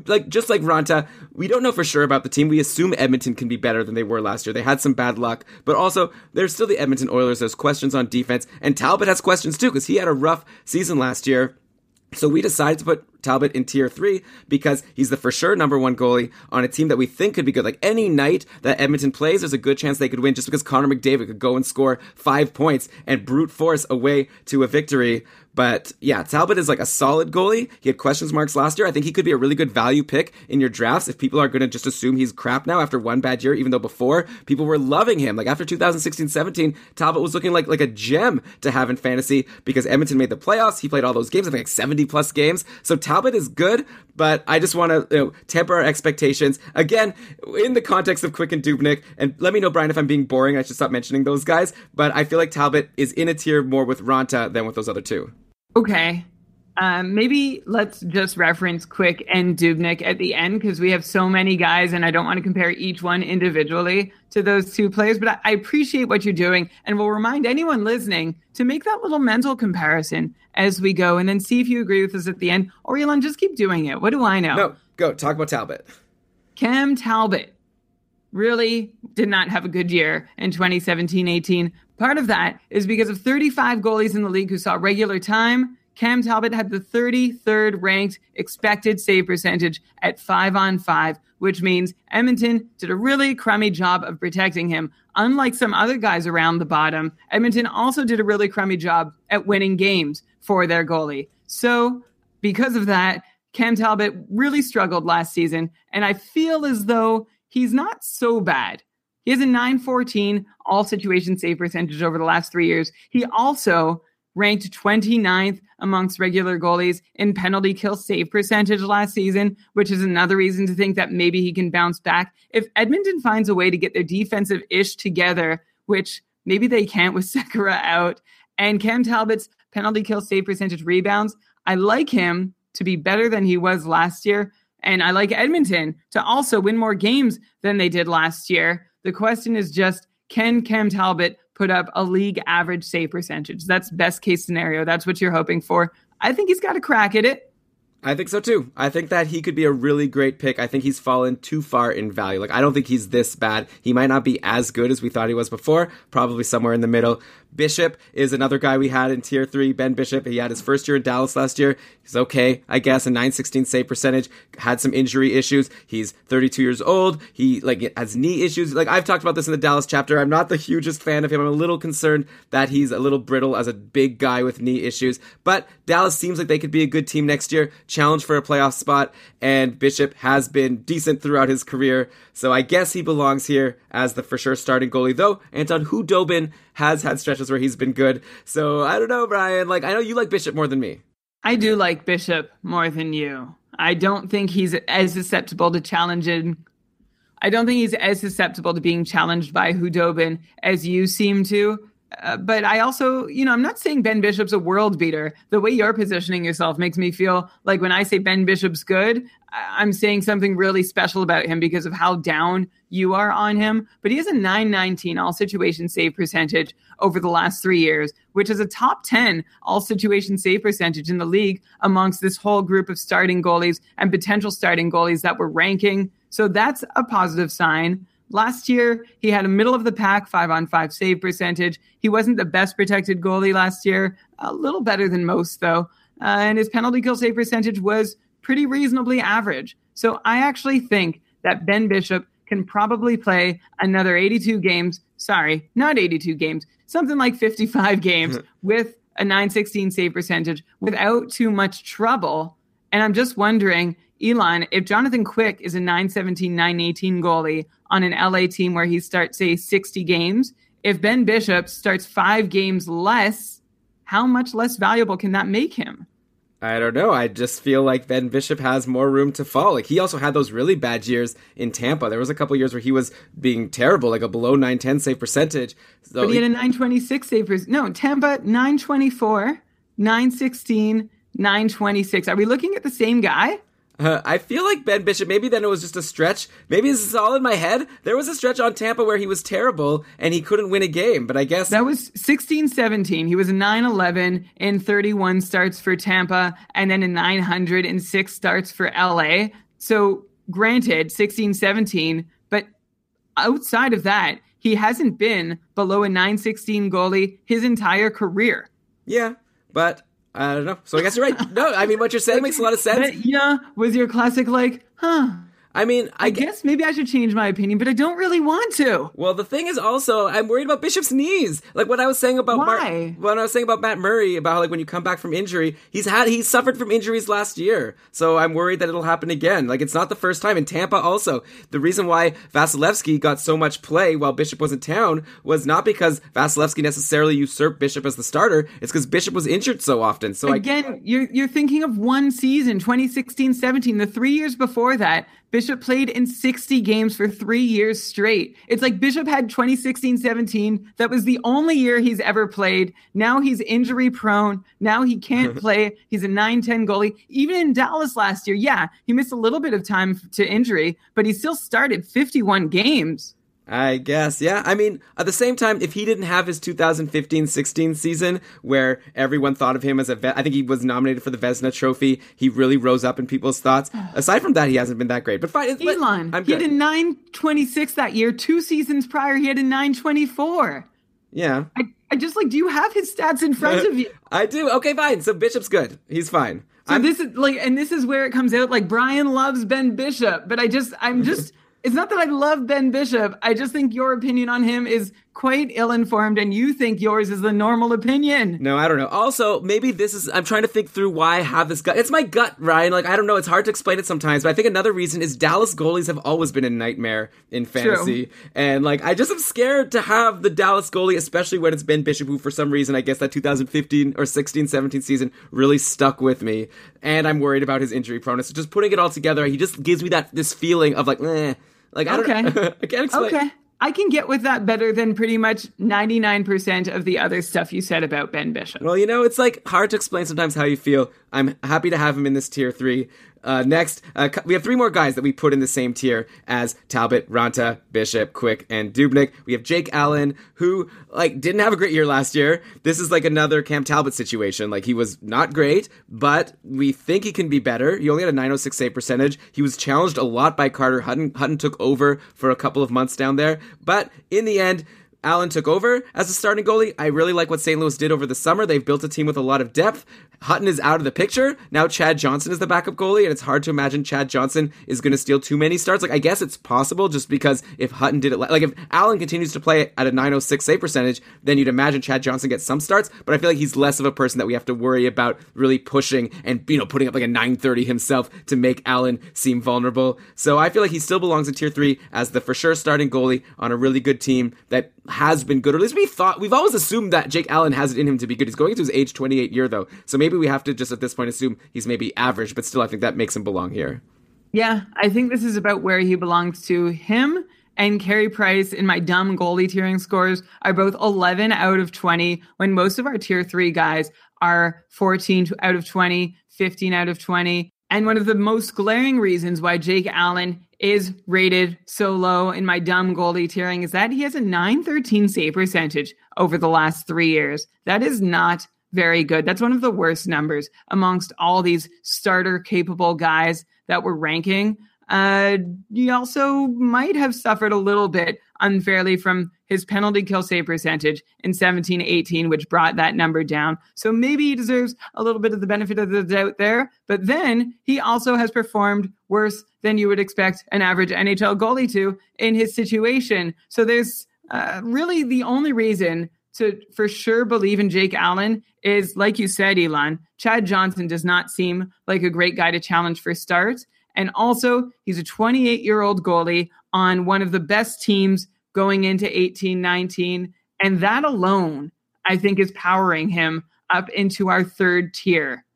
Yeah, he's a guy who you're definitely leaning on for those other things. Of the 3 main dimensions of good goalie, good team, and lots of starts. Good team, lots of starts, even though St. Louis didn't make the playoffs last year, but I still think that they're going to really make a push next year. Last year, they sort of tanked at the end. They traded Paul Stastny because they're whatever. But going into next year, now they've got Ryan O'Reilly. We talked about all in the St. Louis chapter. They're looking really good. So I'm happy to get Jake Allen as my number 1 fantasy goalie, but it would be a little scary because you'd have to worry about that save percentage. But if you could get him deep enough in your draft, I think he belongs around these guys. I guess, I don't know, right at the bottom of tier 3. And another guy who's really hard to peg, you could put him at the bottom of tier 3. You could put him in tier 1 if you want to be a true believer. But Carey Price was just awful last year. Before that, he was one of the best goalies in the league. Last year, he was awful. Montreal's looking like they're going to be awful again next year. Shea Weber's out for a while. So I feel like we're putting Carey Price in here in tier 3 just because he's been so good in the past that we assume he's going to bounce back. But I mean, even if he plays as a .920, let's say, save percentage goalie, he's still on a team that's not going to get many wins, but he will get lots of starts. So I don't even know if he really belongs here. I'd be kind of happy to put him a little lower. I can't believe that we have Carey Price higher than Tuukka Rask. But at the same time, I guess you have that fear that Rask is going to get usurped, and we'll get to him in a bit. So Carey Price, I'm okay to leave him here, but it's definitely because we're hoping that he can get back to being the goalie he was a few years ago when he was one of the best in the league. Yeah, the last 4 seasons going into this one, Carey Price, all situations, .927, .933, .934, .923, which is why last year's .900 save percentage was so jarring that I need to talk about it in this very somber voice. It was bad enough of a year that it dropped Carey Price's 3-year all-situation save percentage down to .915 into very pedestrian territory, despite 2 very elite seasons. Well, 1 very elite season, 1 quite above average. And I also am wondering, Elon, whether or not Carey Price doesn't deserve to be further down. I think we are going to end up splitting this tier. I'm seeing some new tiers taking shape as we're reviewing these guys. We have 1 more player in tier 3 to talk about, and then let's get at it. I think we can absolutely split these tiers further. I don't know what else I have to say about Carey Price. He was really bad on the penalty kill last year, so maybe he'll get a little bit better there. But that's That's more than the gap that he needs to cover between 900 and another even 915 save percentage. He ranked 34th in the league amongst regular goalies in 5-on-5 save percentage, and very, very, very badly underperformed his expected save percentage, again in the lowest territory with guys like Darling and Anderson. Yeah, maybe we could give him some benefit of the doubt also because he missed time with injury. He only played 49 games. Maybe now he has a summer to train and get his head together and be healthy all season. Maybe that's going to help him be a little better. So we have some excuses at the ready for Carey Price, and we're hoping for him to bounce back in a big way. If Montreal has any chance of winning games, it's with Carey Price being the Carey Price that they signed to that huge contract for that's going to last until the end of time. Next, we've got Mike Smith as the last guy we had in our tier 3 at the end of our 31st chapter. He's been so solid on Arizona over the years, a really bad team, but Mike Smith has kept them from being at the bottom of the league every single year, pretty much. He had a .916 save percentage with Calgary last year. Didn't really tell the whole story because he was amazing at the start. He was one of the best goalies in fantasy. Seemed like a great value pick if you had added him, but then by the end, you were cursing yourself because he got injured, and when he came back, he was really bad right in your fantasy playoffs, a lot like Vasilevsky, except even worse, actually, I think. Or I don't know, I don't have the numbers in front of me, but Mike Smith really was a disappointment at the end. So now we go into next season. He's a year older, 36, not a young guy, but he's on a good team, and he's shown that he can be good when he plays, but he's also shown that if he has that injury, then he could be bad, but maybe you've kind of convinced me that I'm over, getting paranoid about him being injury prone when overall he isn't really that bad, aside from the fact that he's older and maybe that makes him more injury prone. So I'm happy to have him around these guys, the Jake Allens, the Ben Bishops. I'm happy to have him in tier 3, and especially if we're going to make this split, then I think he's going to fit in very nicely along with my perception of him. If we make the split, that's going to open ourselves up to all kinds of other disagreements that we might have. But just to your point about Mike Smith's injury history, that I'm glad you've sort of come to see it my way on. I mean, there's only really one way to see it, and that's that Mike Smith has started 55 games or more in 4 of his last 5 seasons. Yes, some of that has included some time on the shelf, but it still it wasn't bad enough to really kill his starts numbers. Now I know he's in his age 36 season, all the more brittle, all the more reason to worry about injury. But to say it's a guarantee that he's going to start less than 55 because of injury is a stretch. Well, I definitely didn't say that. I didn't say it's a guarantee. It's just a concern. Yeah, but or to say even incredibly likely. I didn't say that. I said it's a concern. It's a concern. Well, that's what I said. So good. I'm just beating up this straw man, and you and I actually agree more than, well, I realize. You seem to realize it. Mike Smith, at this point in his career, seems like a very happy and reasonably average goalie. I'd just be counting, as simple as it is, I'd count on another 55 starts, a save percentage in the mid 910, so 915, 916 around there. The question is, how good is Calgary next year? This is something I'm actually having a hard time assessing to try and figure out how good the team Mike Smith plays for is. Do you think they're probably around the Carolinas and Minnesotas of the world? Does that sound reasonable? Maybe even the LAs? The thing, okay, well, Carolina is a whole other thing because they just don't have goaltending. They'd love to have Mike Smith, I guess. But the thing is, Calgary looks really good in terms of their forwards. They have a top 6 that looks amazing now that they signed James Neal. Elias Lindholm might even be a top 9 guy if they keep the same second line as last year, Tkachuk and Backlund and Frolik. So they have a lot of good forward depth. They've got superstars in Gaudreau and Monahan. On defense, they traded away Dougie Hamilton, but they still have now Noah Hanifin and Giordano and TJ Brody. So they seem like a pretty deep team. I think if they get the goaltending, they were looking like a playoff team last year while Mike Smith was playing well. When he got injured, that's when they all fell apart. So I feel like I see them as similar to a Minnesota. I wouldn't put them as a Carolina, but but that's a whole separate thing that we'll get to. So yeah, I don't have any concern with Calgary. I think they're going to challenge for the playoffs. I think they'll get in, or if they don't, it'll be because of their goaltending. Yeah, I think that makes sense. If Mike Smith is not healthy or isn't playing up to average, they can probably kiss any playoff hopes goodbye. They are really leaning on Mike Smith next year, or I guess leaning on John Gillies or David Riddick rounding into average NHL starter form. But I guess we'll get to them a little later. Elon, that brings us to the end of our tier 3. Are you ready? I think we're going to do it. We're going to make a new tier. Give me your proposal. Okay. My new tier 3 is, and I'm doing it just looking down the list, I'll tell you who's in. Jonathan Quick, Devin Dubnyk, Ben Bishop, And Cam Talbot is just on the cusp. And that leaves just below that group, Antti Raanta, Jake Allen, Carey Price, and Mike Smith. What do you think? Let's do it. I'm fine with it. It sounds like you just don't want to argue with me. No, like Ben Bishop, we'll see, but you've convinced me enough. Let's put him there. Quick, Dubnyk, Talbot, Bishop is going to be tier 3. Tier 4 is going to start with Raanta, Allen, Price, and Smith. And then I'm curious to go with the other guys who we had in our tier 4 before, see if any of them maybe are more like Raanta, Allen, Price, and Smith than the other guys in that tier. So let's go into that. The next group of goalies that we had are guys that, like, obviously we have some concerns about, right? We have, like, they could still be good. We're still talking about starting goalies, even, like, on pretty decent teams, except for Henrik Lundqvist. Though I don't think the Rangers are going to be, like, as bad as people say. But anyway, everyone else that we're going to talk about are on teams that could make the playoffs. Oh, yeah, Chicago's terrible, but Corey Crawford's so good. So let's just get into it, and you guys will see what types of goalies we're talking about. Let's start with Lundqvist. Last year, he started really strong. This has been the story about a few goalies now, Mike Smith as well, right? Like, Lundqvist started really strong, and then kind of fell apart at the end. He ended up with only a .915 save percentage. Still, he is Henrik Lundqvist. The coach, what was it that you said in the New York chapter? Like, the coach said that Lundqvist is in the best shape of his life. He still thinks he's like one of the best goalies in the world. Yeah, one of the best in the business. Yeah, so, I mean, he's still really good. He's still probably going to play a bunch of games. He had 63 games last year, 26 wins. This is obviously not what we wanted. I think he could do a little better. Like, I think that he could end up with a higher save percentage than .915, though he could also end up with a lower save percentage. He's been really volatile over the past couple of seasons since he's, like, exited being an elite goalie in the league. He's definitely not that anymore. So, I don't know. He probably doesn't belong with those other guys just because his team, the Rangers, seem to be in a rebuild mode. If they go out and sign a free agent, they've got lots of money, they've got the cap room. If they want to go out and sign an Artemi Panarin, it's a whole different discussion. But for now, Lundqvist, I think we know what you're getting. It's like a solid guy you could have. If you could have him as your second goalie in fantasy, I think you're in really good shape. If he's your first goalie in fantasy, you're definitely deciding to just really rely on your skaters and hope to get lucky in nets.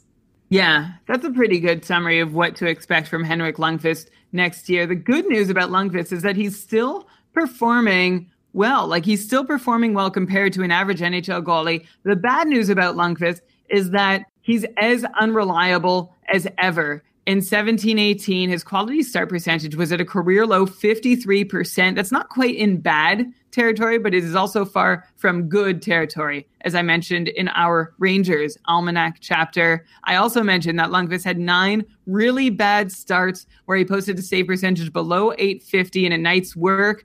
And given that he only saw 61 starts, that's in line with the worst really bad start ratios of his career, which came all the way back in his mid-20s and now again within the last couple years. So I'm not expecting an all-star caliber season from Henrik Lundqvist. That said, I think he can pull off an NHL average save percentage. And if it weren't for what I expect to be a tank year from the New York Rangers, I would have him up in the same tier as Smith, Price, Allen, and Raanta. Okay, so we're going to leave him, though, in this tier 5 and not bump him up. The next guy's the one, I guess, you'll have to justify not bumping him up, because I think it's hard now to say Tuukka Rask is in the 5th tier of goalies. On a Boston team that's, I think, a cup contender. Like, there's not that many teams that are as good as Boston, and Rask is the incumbent number 1 goalie. I know that you've been saying in the Boston chapter and on the podcast that you think if you look under the hood, Yaroslav Halak has actually been the better goalie over the past couple of years. But that said, it's going to take a lot to me. I think that Halak is going to have to really overperform what Rask does to actually steal that job just because of what Rask means to the team and how much they like him and how much they rely on him. So I feel like at the very least, we should discuss if Tuukka Rask should go up to the next year. Last year, he had overall, like his raw numbers, .917 save percentage, 34 wins, so a good, reliable goalie in fantasy. There was that stretch where he was challenged by Khudobin. It was early on, and he bounced back just fine from that. If you take out that like stretch of, I think, a month, he'd have probably closer to a .920 save percentage on the year.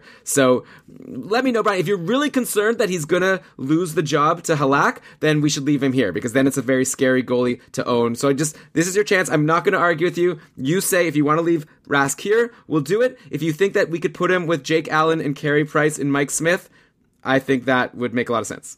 You did 2 of my favorite things in your Tuukka Rask analysis. First, you just breezed right past the point where you counted Tuukka Rask out of the job last year with Anton Khudobin's big push. And then the second thing you did is you said if you forget the crummy part of the year, he probably would have been a .920 goalie. We can't do that. even like he only played 54 games. So even taking that small a sample, making it smaller isn't going to make it any more reliable. He did have a 917 though, even with that terrible stretch that he had at part of the season. Here's the thing with Tuukka Rask in our new tier setup, Elon, that I'm wondering. I'm wondering if we don't, and I'm going to spoil, can I spoil the rest of this tier? Do it. Okay. I'm wondering if Tuukka Rask, Brian Elliott, and Martin Jones don't all belong in the new tier 4 with Raanta, Allen, Price, and Smith. I think I could get behind that. So repeat that again. So you're saying who's jumping up? So our current tier 4, our brand new tier 4 is Antti Raanta, Jake Allen, who's on such a good team. Like, I find it weird to put him here, but until I guess he shows us he's a better goalie, we can't. Yeah. Carey Price and Mike Smith. And then, so that's our new tier 4, Raanta, Allen, Price, and Smith. And then we're going to add Rask, Elliott, and Jones into that tier. They were previously a tier below, but now they're just like, we can merge. We're mixing things up, and I think now they belong better with the group in the tier above them than they did when the group in the tier above them included guys like Quick, Dubnyk, Talbot, and Bishop. Okay, how about this? I'm going to agree with you with Rask and Jones. So let's move them up for sure, and let's talk about Martin Jones right now. And then let's talk about Brian Elliott separately, because that's the one where I feel like you might have him like a bit too high by bumping him up. But let's... Okay. I'm also going to say, I'm also going to add in before you do that if we do this, Tuukka Rask is the one goalie in this group whose job is actually in jeopardy.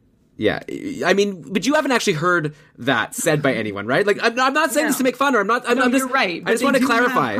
But they do have one of the better backup goalies in the league, in Yaroslav Halak, who's probably still capable of starting for an NHL team. Like, if he didn't play in Long Island last year, he would have had a much better save percentage. Sure. Same thing with Thomas Greiss. But just to be clear, when the Bruins went and signed Yaroslav Halak, there was nothing in any press release being like, okay, we're signing Halak because we want him to challenge Tuukka Rask and give him a run for his money. It's like, we want to have a really good backup goalie to support Tuukka Rask. Correct me if I'm wrong. Again, I'm not saying this to argue. I just want to make sure that we're clear that this theory of yours, that Halak will take over, that's because you just think he's going to earn it and he's going to show it during the season, but it's not something that anyone in Bruins management is currently considering publicly. Yes. This is purely my own opinion. There's no conjecture, speculation out there that's like, oh, can Yaroslav Halak challenge for the job? In fact, Yaroslav Halak, when he signed, was like, yes, I know I'm the number 2 goalie. No big deal. I'm ready for this role at this point in my career. So you're right, Elon. This is all me. I just see, maybe it would be better phrased as I see Tuukka Rask as the most susceptible amongst that group to being taken over. I think that's good. So people could buyer beware. You could end up getting a steal with Tuukka Rask so late, because there's an argument to be made that he's in the running to lead the league in wins next year. But at the same time, there's some risk. You also said that you want to move Martin Jones up here, so let's talk about Martin Jones. We had him low, I think also for a similar reason. You're afraid of Aaron Dell a little bit, but Jones, he's been solid enough over the years. Like, we thought going into last season that Aaron Dell would steal the job, and he didn't do it. Some of that is credit to Martin Jones for holding it together. He ended with a .915 save percentage, which is okay. Credit also to Aaron Dell and not being as good as we were hoping he would be. And San Jose is looking like a really good team, though, so I feel like you need to have Martin Jones higher than tier 5. I like moving him up to tier 4 just because he seems like he's been a solid enough goalie to own in fantasy over the years, and San Jose should make a push next year. They signed Evander Kane. Like, if they're not going to, they re-signed Joe Thornton. Like, they're going for it again next year before all of their older players start to really fall off. Brent Burns is, of course, a year older, so I think it's going to be a team that's going to definitely make the playoffs, and Martin Jones seems like a really good fantasy option. Like, I'd be just as happy to have him as Jake Allen. Like, I think we're talking similar team quality here and similar goalie quality. Perhaps, but I don't think we're talking about similar backup quality, which is why, well, I guess I would argue maybe he doesn't belong in Allen's tier, but I think he does.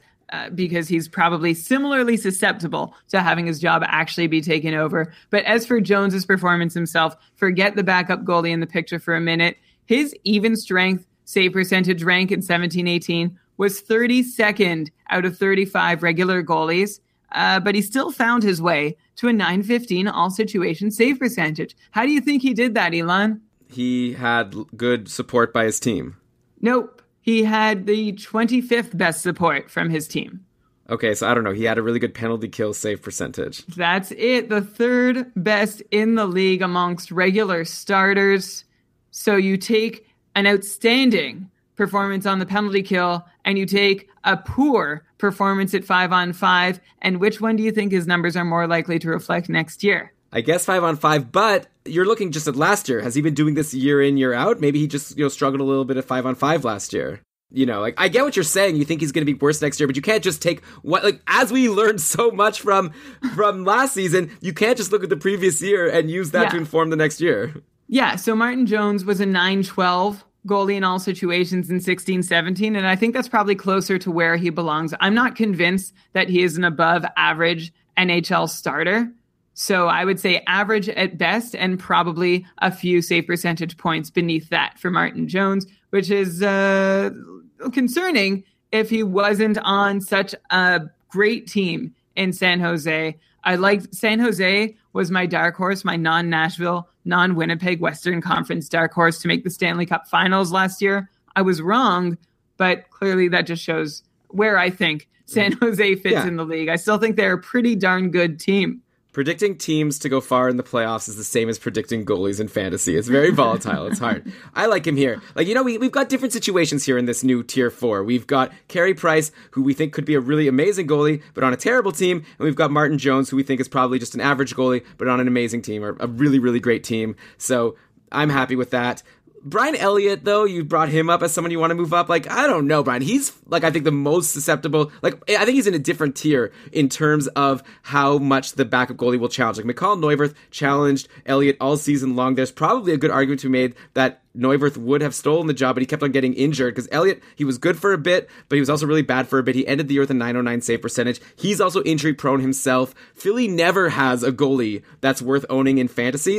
There's never been a goalie that at the end of the year you've been able to say, wow, I'm so happy I had that guy to lead my team. So I feel like Elliott belongs a lot more with Lundqvist and Corey Crawford in this tier 5. I don't think I want to bump Brian Elliott up with the guys like Jake Allen and Martin Jones, who I for sure have their job. They're on good teams. They've, been solid enough for their fantasy owners. Brian Elliott's been bad now for a bit. I know he was good at one point, but last year was not good. His job, I don't think, is secure. I think that it's definitely going to go to whoever's playing better between Elliott and Neuwirth. I don't think the management is saying Elliott's our guy for sure, and we're going to stick with him. I feel like Martin Jones is more in a situation where even if he struggles, they're going to give him a long leash. I don't think Elliott has it. So I think I disagree with you here. I wonder if we should each get one veto if you're not going to agree with me. I'd feel very uncomfortable moving Brian Elliott up to tier 4. I feel if you want to do it, I feel that we need to put an asterisk that this is Brian taking a swing and saying that Brian, because you're going to be able to draft Brian Elliott. If you think he's there, he's all yours, Brian, because I don't think other people are seeing him in the same light that you are. I just want goalies who share the same name as me. That's reasonable. Also, I'll tell you one season where Poolies were glad that they had a Philadelphia goaltender at the end of the year. Back in 2013-14, Steve Mason had a .924 save percentage over his last 20 games of the year. So he was really valuable in the fantasy playoff portion of the season, but even that still brought him to a .917. But the following year, Elon, a .928 in 14-15. How about that? And how many games played? A lot. He played 51. All right, so I guess you had... Yeah, but that year the Philly, didn't win lots of games, right? He had 18 wins. Yeah, so he wasn't a good goalie to own in fantasy. Okay, Brian Elliott.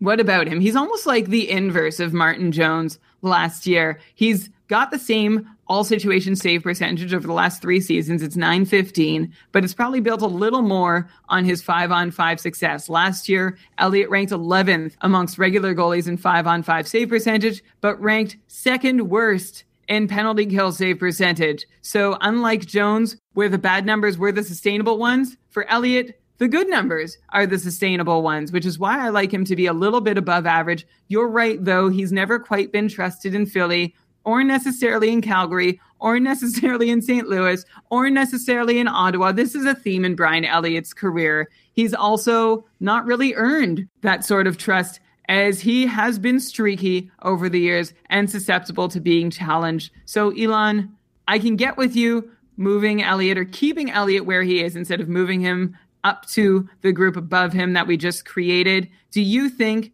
Elliott Lundqvist, Crawford, Varlamov, Luongo makes sense as a tier? It does to me.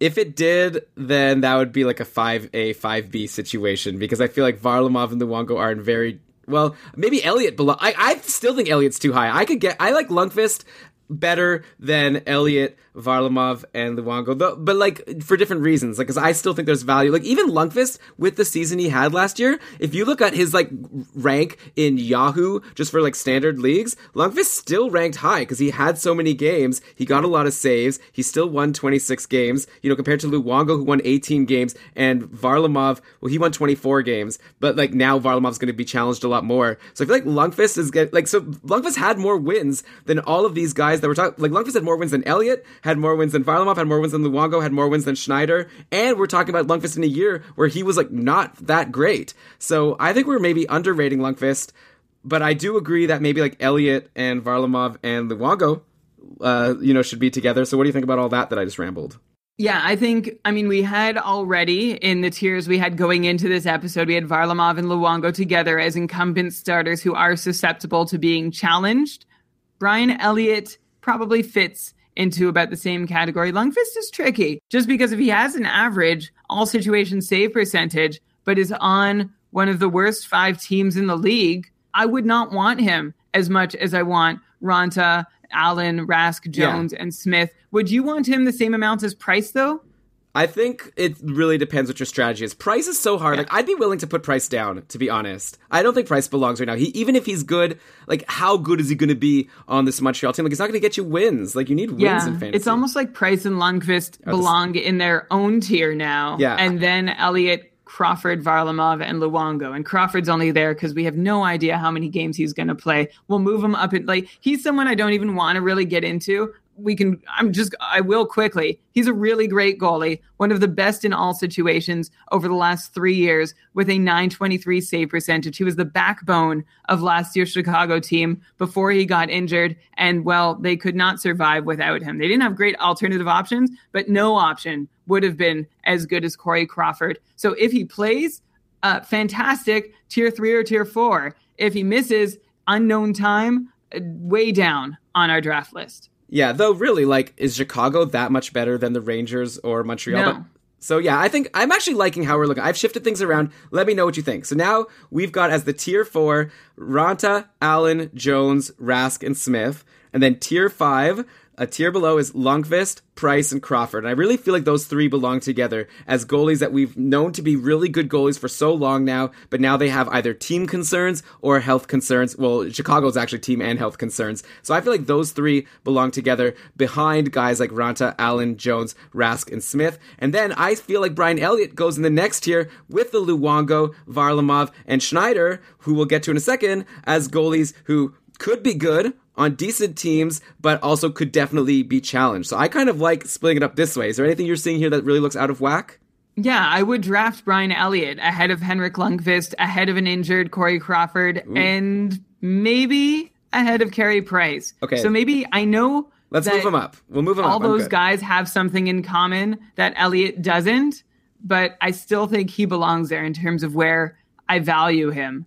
Okay, we can do that if you want. I disagree. Like, I don't think Brian Elliott is... I think Elliott is not the for sure starter. I think Lundqvist and Price are the for sure starters. So that's why I would not draft Elliott that high. But if you're confident in him, let's give it to him. So we've got now, to summarize... Well, and they're on worse teams. True. Okay, so balances out. I'm good with it. You've made compromises. I've made compromises. This is why we're such a good team, Brian. So, tier... Even from the top, right? So, well, you guys remember the first 2 tiers, hopefully. We'll repeat it at the end. Tier 3, we're going Quick, Dubnyk, Talbot, Bishop. Tier 4, Raanta, Allen, Jones, Rask, and Mike Smith. Then Tier 5, Henrik Lundqvist, Brian Elliott, Carey Price, Corey Crawford. And then we get to our Tier 6, which are goalies we haven't actually really talked about yet. 3 goalies that are on teams that either made the playoffs or came very close to the playoffs, but have a backup really nipping at his heels in Semyon Varlamov, being afraid of Philip Grubauer, Roberto Luongo, I don't know if he's as much as afraid of James Reimer. Like, I think if they're both healthy, Florida's going to go with Luongo, but just the fact that Luongo missed so much time last year, Reimer came in and did fine, you have to assume it's going to happen again next year. Or like, I feel like Luongo's similar to Varlamov in that respect. And then Corey Schneider, as someone who lost the job for a while to Keith Kincaid, but did earn it back in the playoffs, and New Jersey could be good, and Schneider does have a history. So I feel like those three belong together in tier 6. Do you want to just talk about them all in one shebang, Brian? Varlamov, Luongo, and Schneider?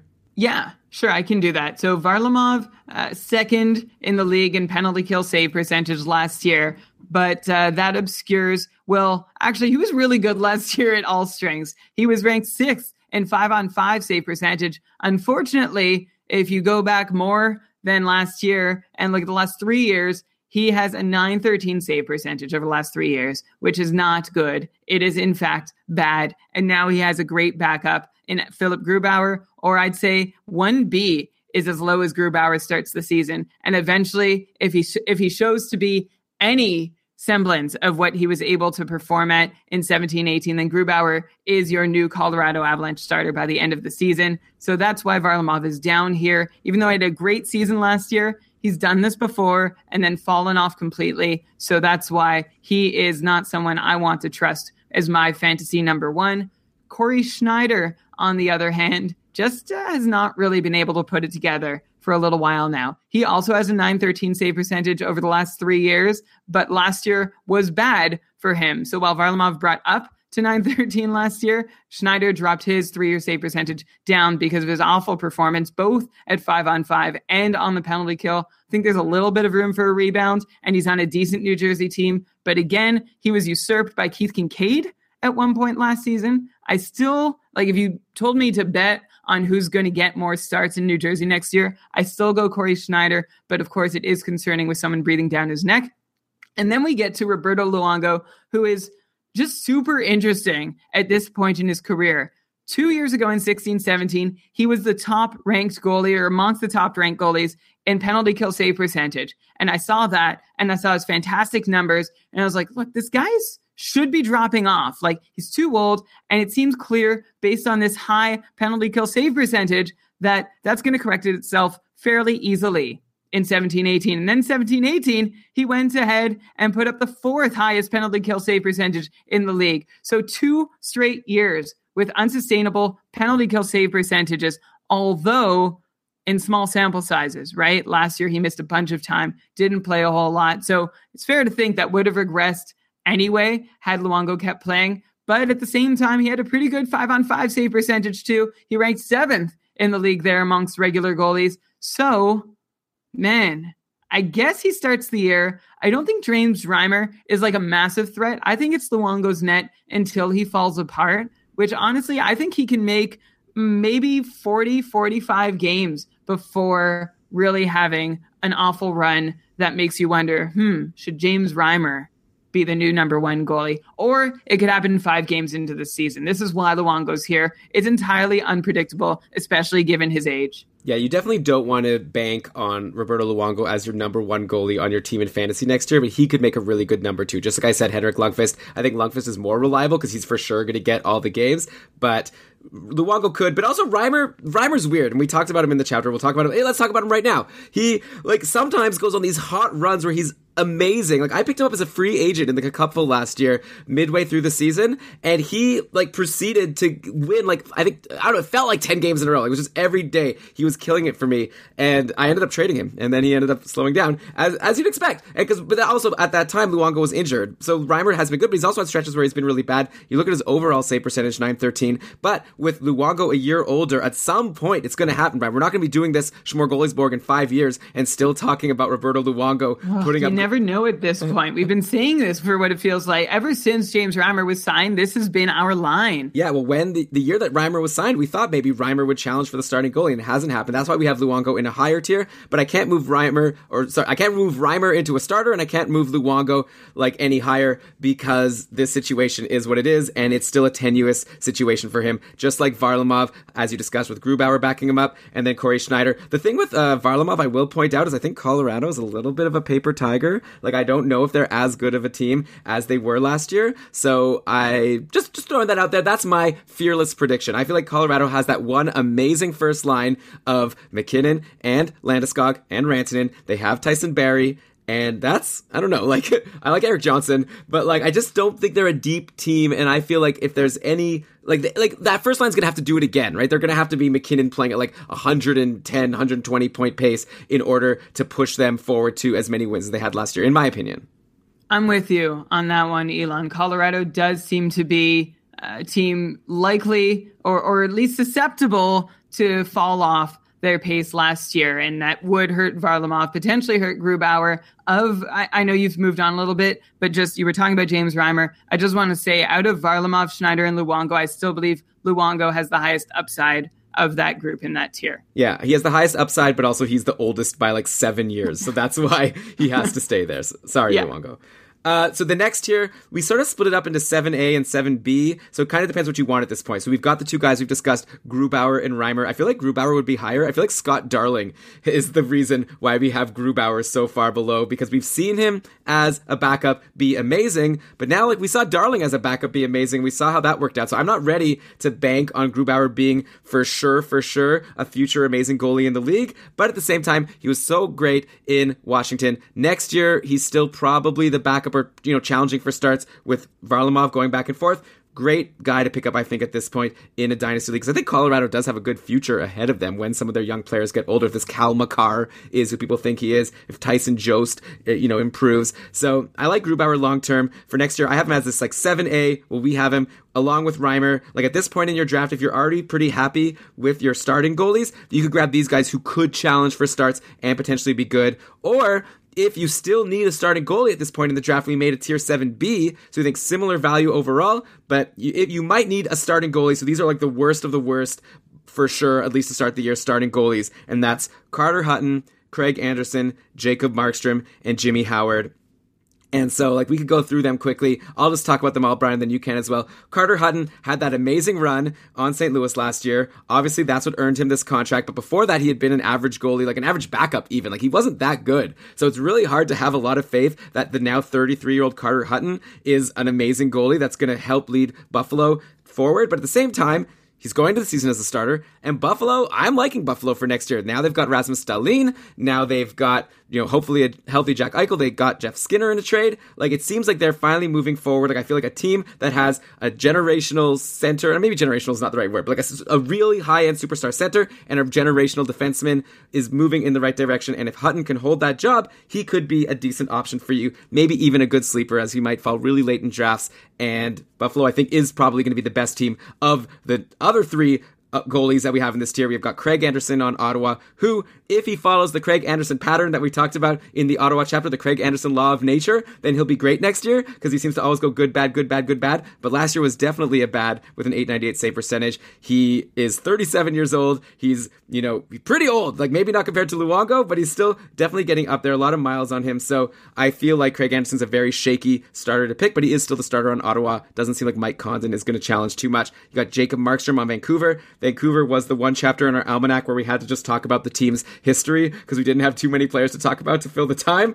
But Markstrom was solid last year. 912 save percentage, 23 wins, still more wins than Luongo and Schneider. So, you could do a lot worse than Jacob Markstrom if you want to grab a starter super late, if you really want to just bulk up on forwards and defensemen and then just grab a starting goalie later. Then we have Jimmy Howard, who I assume... Actually, I was thinking it was more going to be like a 1A, 1B with Bernier, but you convinced me that Bernier, or at least you forced it in here, that Bernier is not as good as I think he is. Like, obviously, his underlying numbers don't match the sort of average numbers he's been putting up the last few years. So you see Jimmy Howard as a starter in Detroit. So that's why we have him here as well as the 4 final starters in our tier 7B. Yes. Good summary, Elon. Carter Hutton of the 4 seems to have the most upside. We don't know how good he can be. We don't know how good Buffalo can be. He has a .921 save percentage over the last 3 years, but in very, very limited time. So just good guy if you want to take a swing at this point and you want volume. Anderson, Markstrom, Howard, All of them are in the 912, 913 range in save percentage over the last 3 seasons. All of them on teams who are likely to suffer similar fates in 18-19. And all of them, honestly, pretty even in just about any way you slice it. So I think that all makes sense, Elon. The one guy that I feel like you've moved out and I didn't realize is Cam Ward, who I'd put up there in that tier as a volume guy if Corey Crawford's injured. Like, I don't know what to do with these Chicago guys because there's like the biggest question mark ever about whether or not Corey Crawford is going to be ready to start the season, is going to be ready to continue the season at any point. We definitely never had him there. You're totally making this up. Cam Ward's been in our tier 9, like the second last tier, the whole way through. Like, even if Ward starts the season, if Crawford plays, Ward becomes useless. No, definitely Ward is nowhere in this conversation. I'm just saying, well, if Crawford, like, this is an adjustment we make. If Corey Crawford is going to miss time, we bump Cam Ward up into this tier. That's all I'm saying. Yeah. If it's announced that Crawford's out for the season, then yeah, Cam Ward is the starting goalie on a crappy team, and it's going to be terrible, but, you know, probably the same as Jacob Markstrom in Vancouver. Though probably even worse. I would actually say Cam Ward is worse than Anderson, Markstrom, and Howard. He would be the worst goalie in the tier. He'd just be there as the last guy you could count on for volume, and, well, anyway, that's it. That's all. Right now, we still are expecting Corey Crawford to play next season. That's the indication. He's thinking he might be ready to start the season. The one goalie that I might actually move up, only if you agree, Brian, I kind of feel like I want to move Carter Hutton up. I think like we're saying that he could be a really good swing, but then we have him down with like Craig Anderson, the guys we know are going to be bad. I kind of feel like Carter Hutton belongs to me around Corey Schneider. Like, I feel like they signed him to be the starter. I know that we think Linus Ullmark could be good, but I think going to next season, I don't know, it's like a hunch I have that I feel like I would want to tell people that when you're around the time picking your Schneiders and your Varlamovs and your Luongos, I feel like it's also would be reasonable at that point in your draft to also go with Carter Hutton as someone who could end up getting the most starts of all of these guys and be on a potentially decent team. I agree that Hutton has the most upside of these 4 goalies. In fact, I'm pretty sure I said that. No, of these 4, but I'm talking about even of like Varlamov, Luongo, and Schneider. Right, I know. So I'm saying there's a case to be made that he doesn't quite belong with this group, but I also don't think he quite belongs with that group either. I think a lot of it is going to come down to what you think the Buffalo Sabres are going to do in 18-19 and how big a step forward they're going to be able to take. I am maintaining skepticism. Okay. So I am not going to put Carter Hutton. Just because of team quality, I'm going to leave him with other starting goalies in situations where their team quality is similar.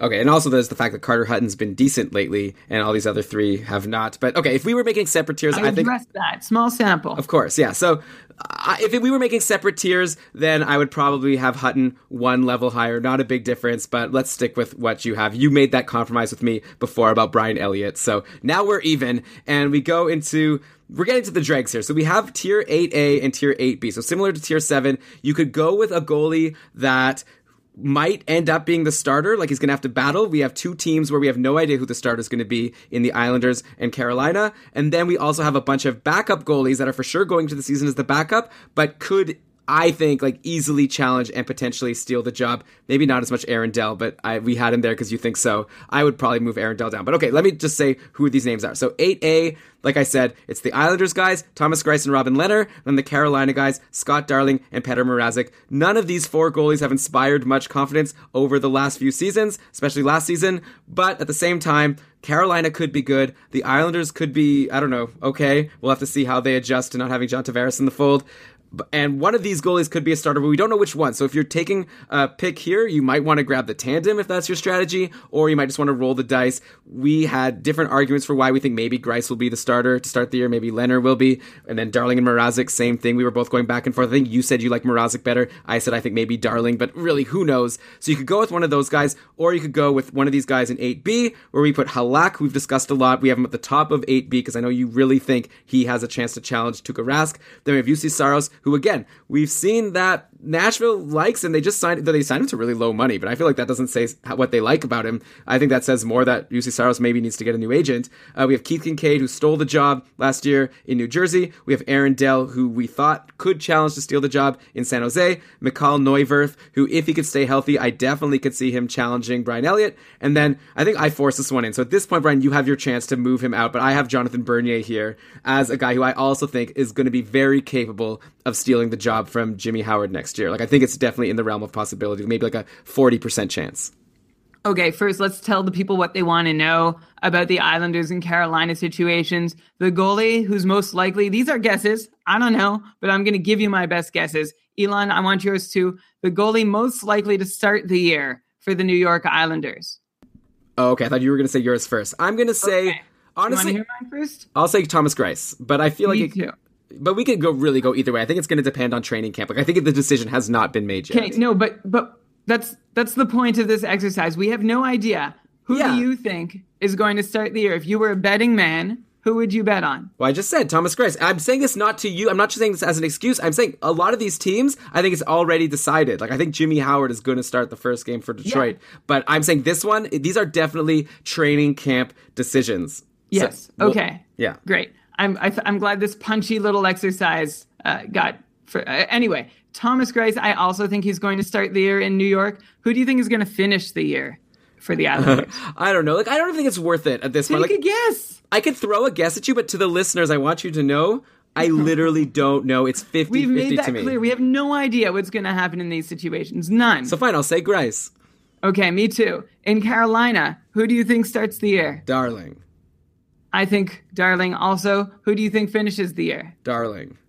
Okay. I think Darling also. But I think Mrazek should. Whereas in Long Island, I think Greiss should be the guy, and so will be the guy. I think Mrazek is better than Scott Darling, but I don't know that he's going to get as good a shake because the Hurricanes are certainly invested in Scott Darling working out for them, at least for the duration of his contract. And then into the next tier, Elon, Yaroslav Halak and Juuse Saros, both guys who I think have a legit crack at stealing the job on an excellent team in the NHL this year. Keith Kincaid, crack at stealing the job on a decent team. Same with Aaron Dell. Same with Mikal Neuwirth, which is why I'm hesitant to put Jonathan Bernier with these guys, because even if he does steal the job, he's still on a crummy team.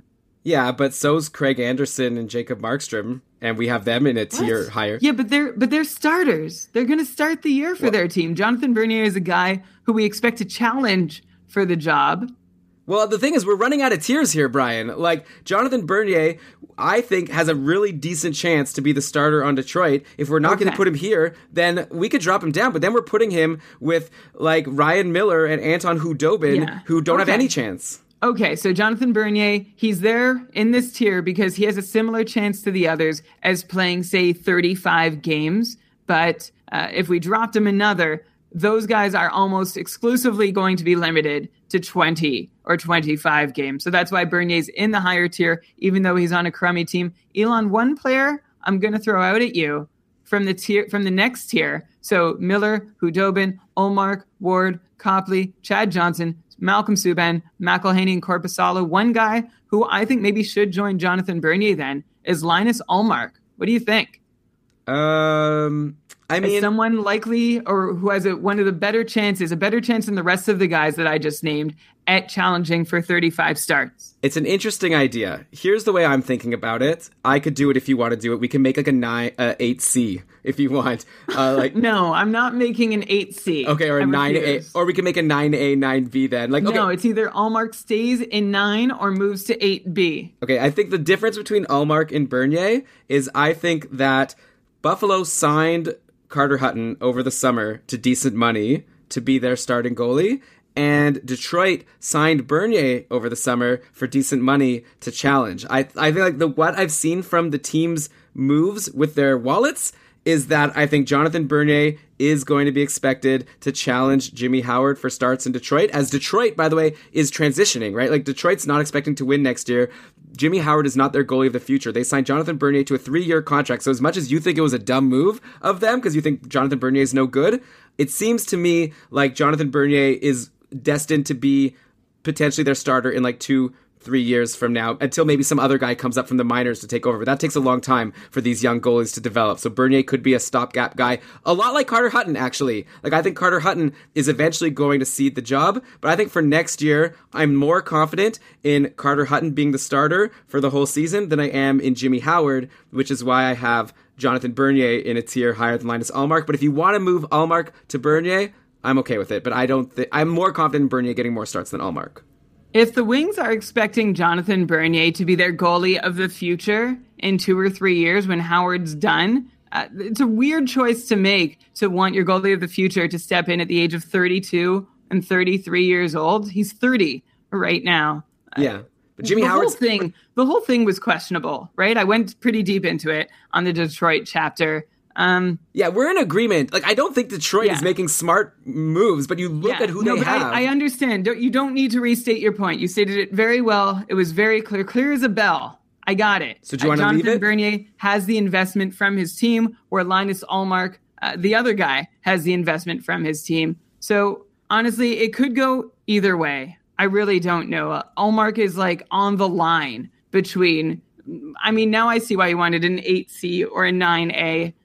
I feel like I refuse to get that granular. Do you think it'll be actually helpful to do? I think we're fine. I think, like, I've moved Ullmark up to the top of tier 9. So how about that? So when people look at this list... And Bernier's at the bottom of his tier. So they're essentially in their own little tier. Yeah. If you've listened all the way through. And you care about goalies this deep. Yeah. I mean, we'll share the spreadsheet at some point with people when, like, as we always do for our Schmore Goalies Borg episode, which, spoiler, we're just going to release this as our Schmore Goalies Borg episode. We're not going to do this all again in September. But Almanac purchasers got it ahead of time. We don't know exactly how far ahead of time, but you're the first to be listening to S'more Goalies Borg. Yeah, congratulations. For sure. Well, Thank you for your purchase. You also got 31 chapters of deeper analysis, even though this feels like we've been doing 31 chapters worth of analysis just in this one chapter alone. Oh my God. Okay, so tier 9, let's finish this up. We've got at the top with a bullet, Linus Ullmark, and then the rest are goalies who are like not the worst backups. Like, they could have some value next year, either in spot starts or maybe to even take a little bit of time from their starter. So some of these guys we just think are really good for spot starts, like Curtis McElhinney on the Leafs, or say Joonas Korpisalo on Columbus, or we have Chad Johnson in here, not because we think he's very good, but because I think that Jake Allen has shown that he can be susceptible to lose games every once in a while. And St. Louis is a very good team. Yeah. So, tier 9, we've got Ullmark, Ryan Miller, Anton Hudobin in Dallas, Cam Ward in Chicago, which I would put him in tier 10, actually, if Chicago made it clear that Crawford is healthy, but we're putting Ward here because we don't know. Phoenix Copley on Washington, Chad Johnson, Malcolm Subban, Curtis McElhinney, and Joonas Korpisalo. And then in our bottom tier, these are all the rest of the guys we talked about in the Almanac that we decided aren't worth moving up. But Brian, I'm going to say one more time an argument for a couple of them. But we've got... great.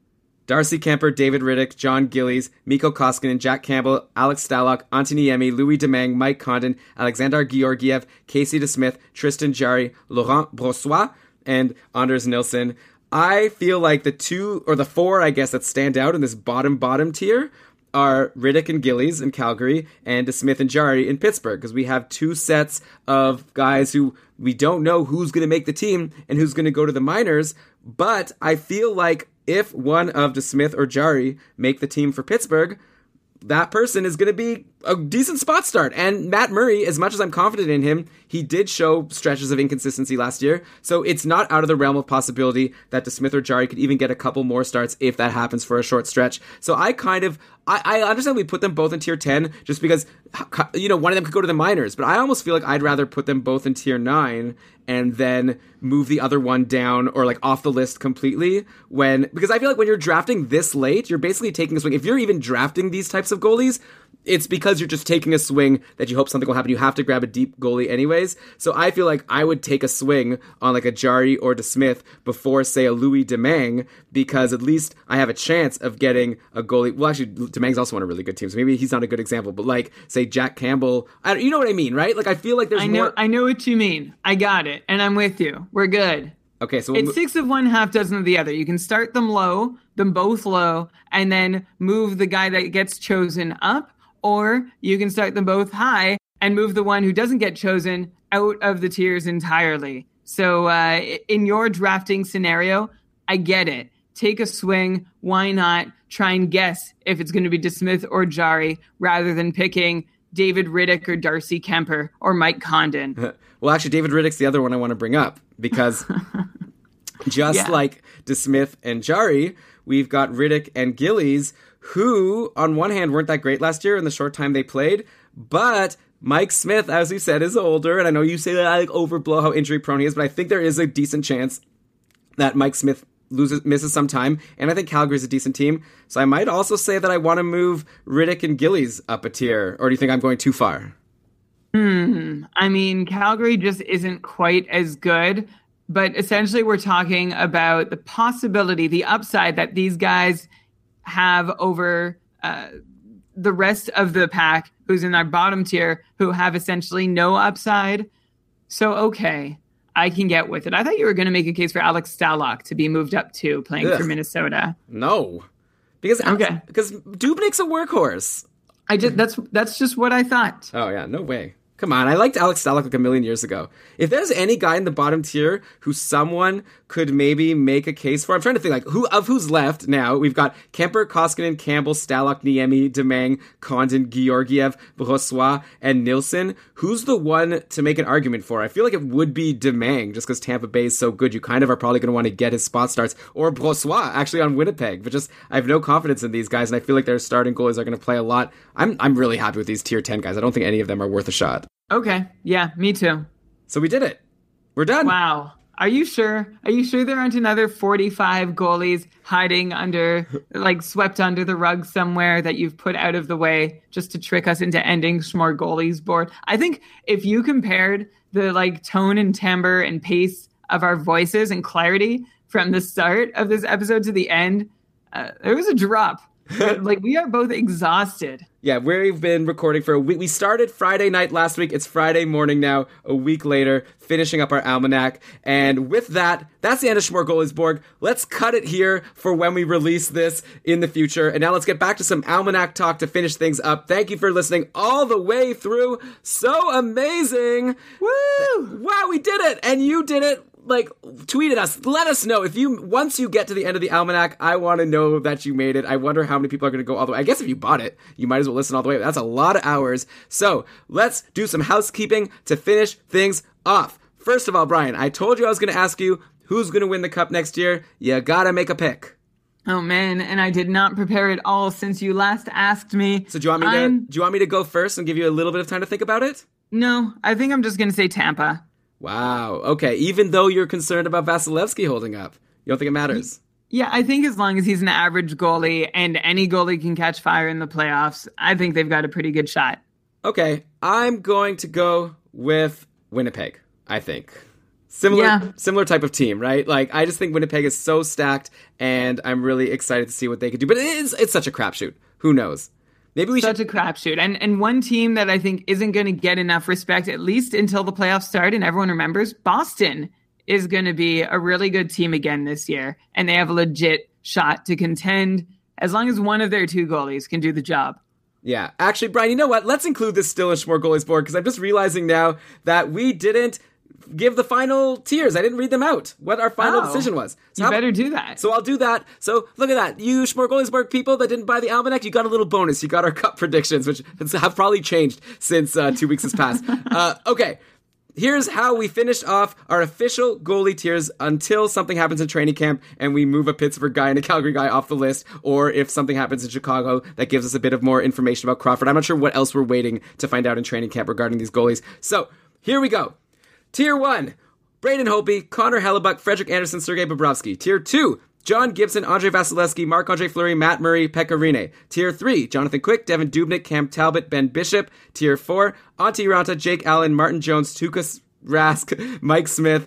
I almost made it, Brian. Okay, Tier 5. Actually, I'm not even halfway through. Tier 5, Henrik Lundqvist, Brian Elliott, Carey Price, Corey Crawford. Tier 6, Semyon Varlamov, Roberto Luongo, Corey Schneider. Tier 7A, Philip Grubauer, James Reimer. 7B, Carter Hutton, Craig Anderson, Jacob Markstrom, Jimmy Howard. 8A, Thomas Greiss, Robin Leonard, Scott Darling, Petr Mrazek. 8B, Yaroslav Halak, UC Saros, Keith Kincaid, Aaron Dell, Mikhail Neuwirth, Jonathan Bernier. Tier 9, Linus Ullmark, Ryan Miller, Anton Hudobin, Cam Ward, Phoenix Copley, Chad Johnson, Malcolm Subban, Curtis McElhenney, Eunice Corposalo, David Riddick, John Gillies, Casey DeSmith, Tristan Jarry. Tier 10, Darcy Kemper, Mikko Koskinen, Jack Campbell, Alex Stalock, Antti Niemi, Louis Domingue, Mike Condon, Alexander Georgiev, Laurent Brossois, and Anders Nilsson. Elon, you're going to want to kill me. But I'm just saying, I think a healthy Corey Crawford belongs a tier above where he is.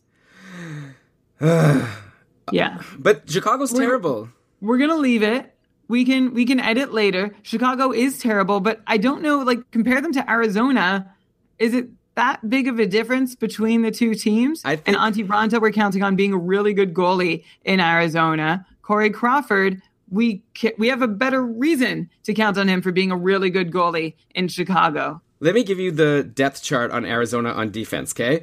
Oliver Ekman-Larsson, Alex Goligoski, Jacob Chychrun, Nicholas Hjalmarsson, Jason Demers, Jordan Osterley, Kevin Connaughton, okay? Now let me tell you the defensemen on Chicago.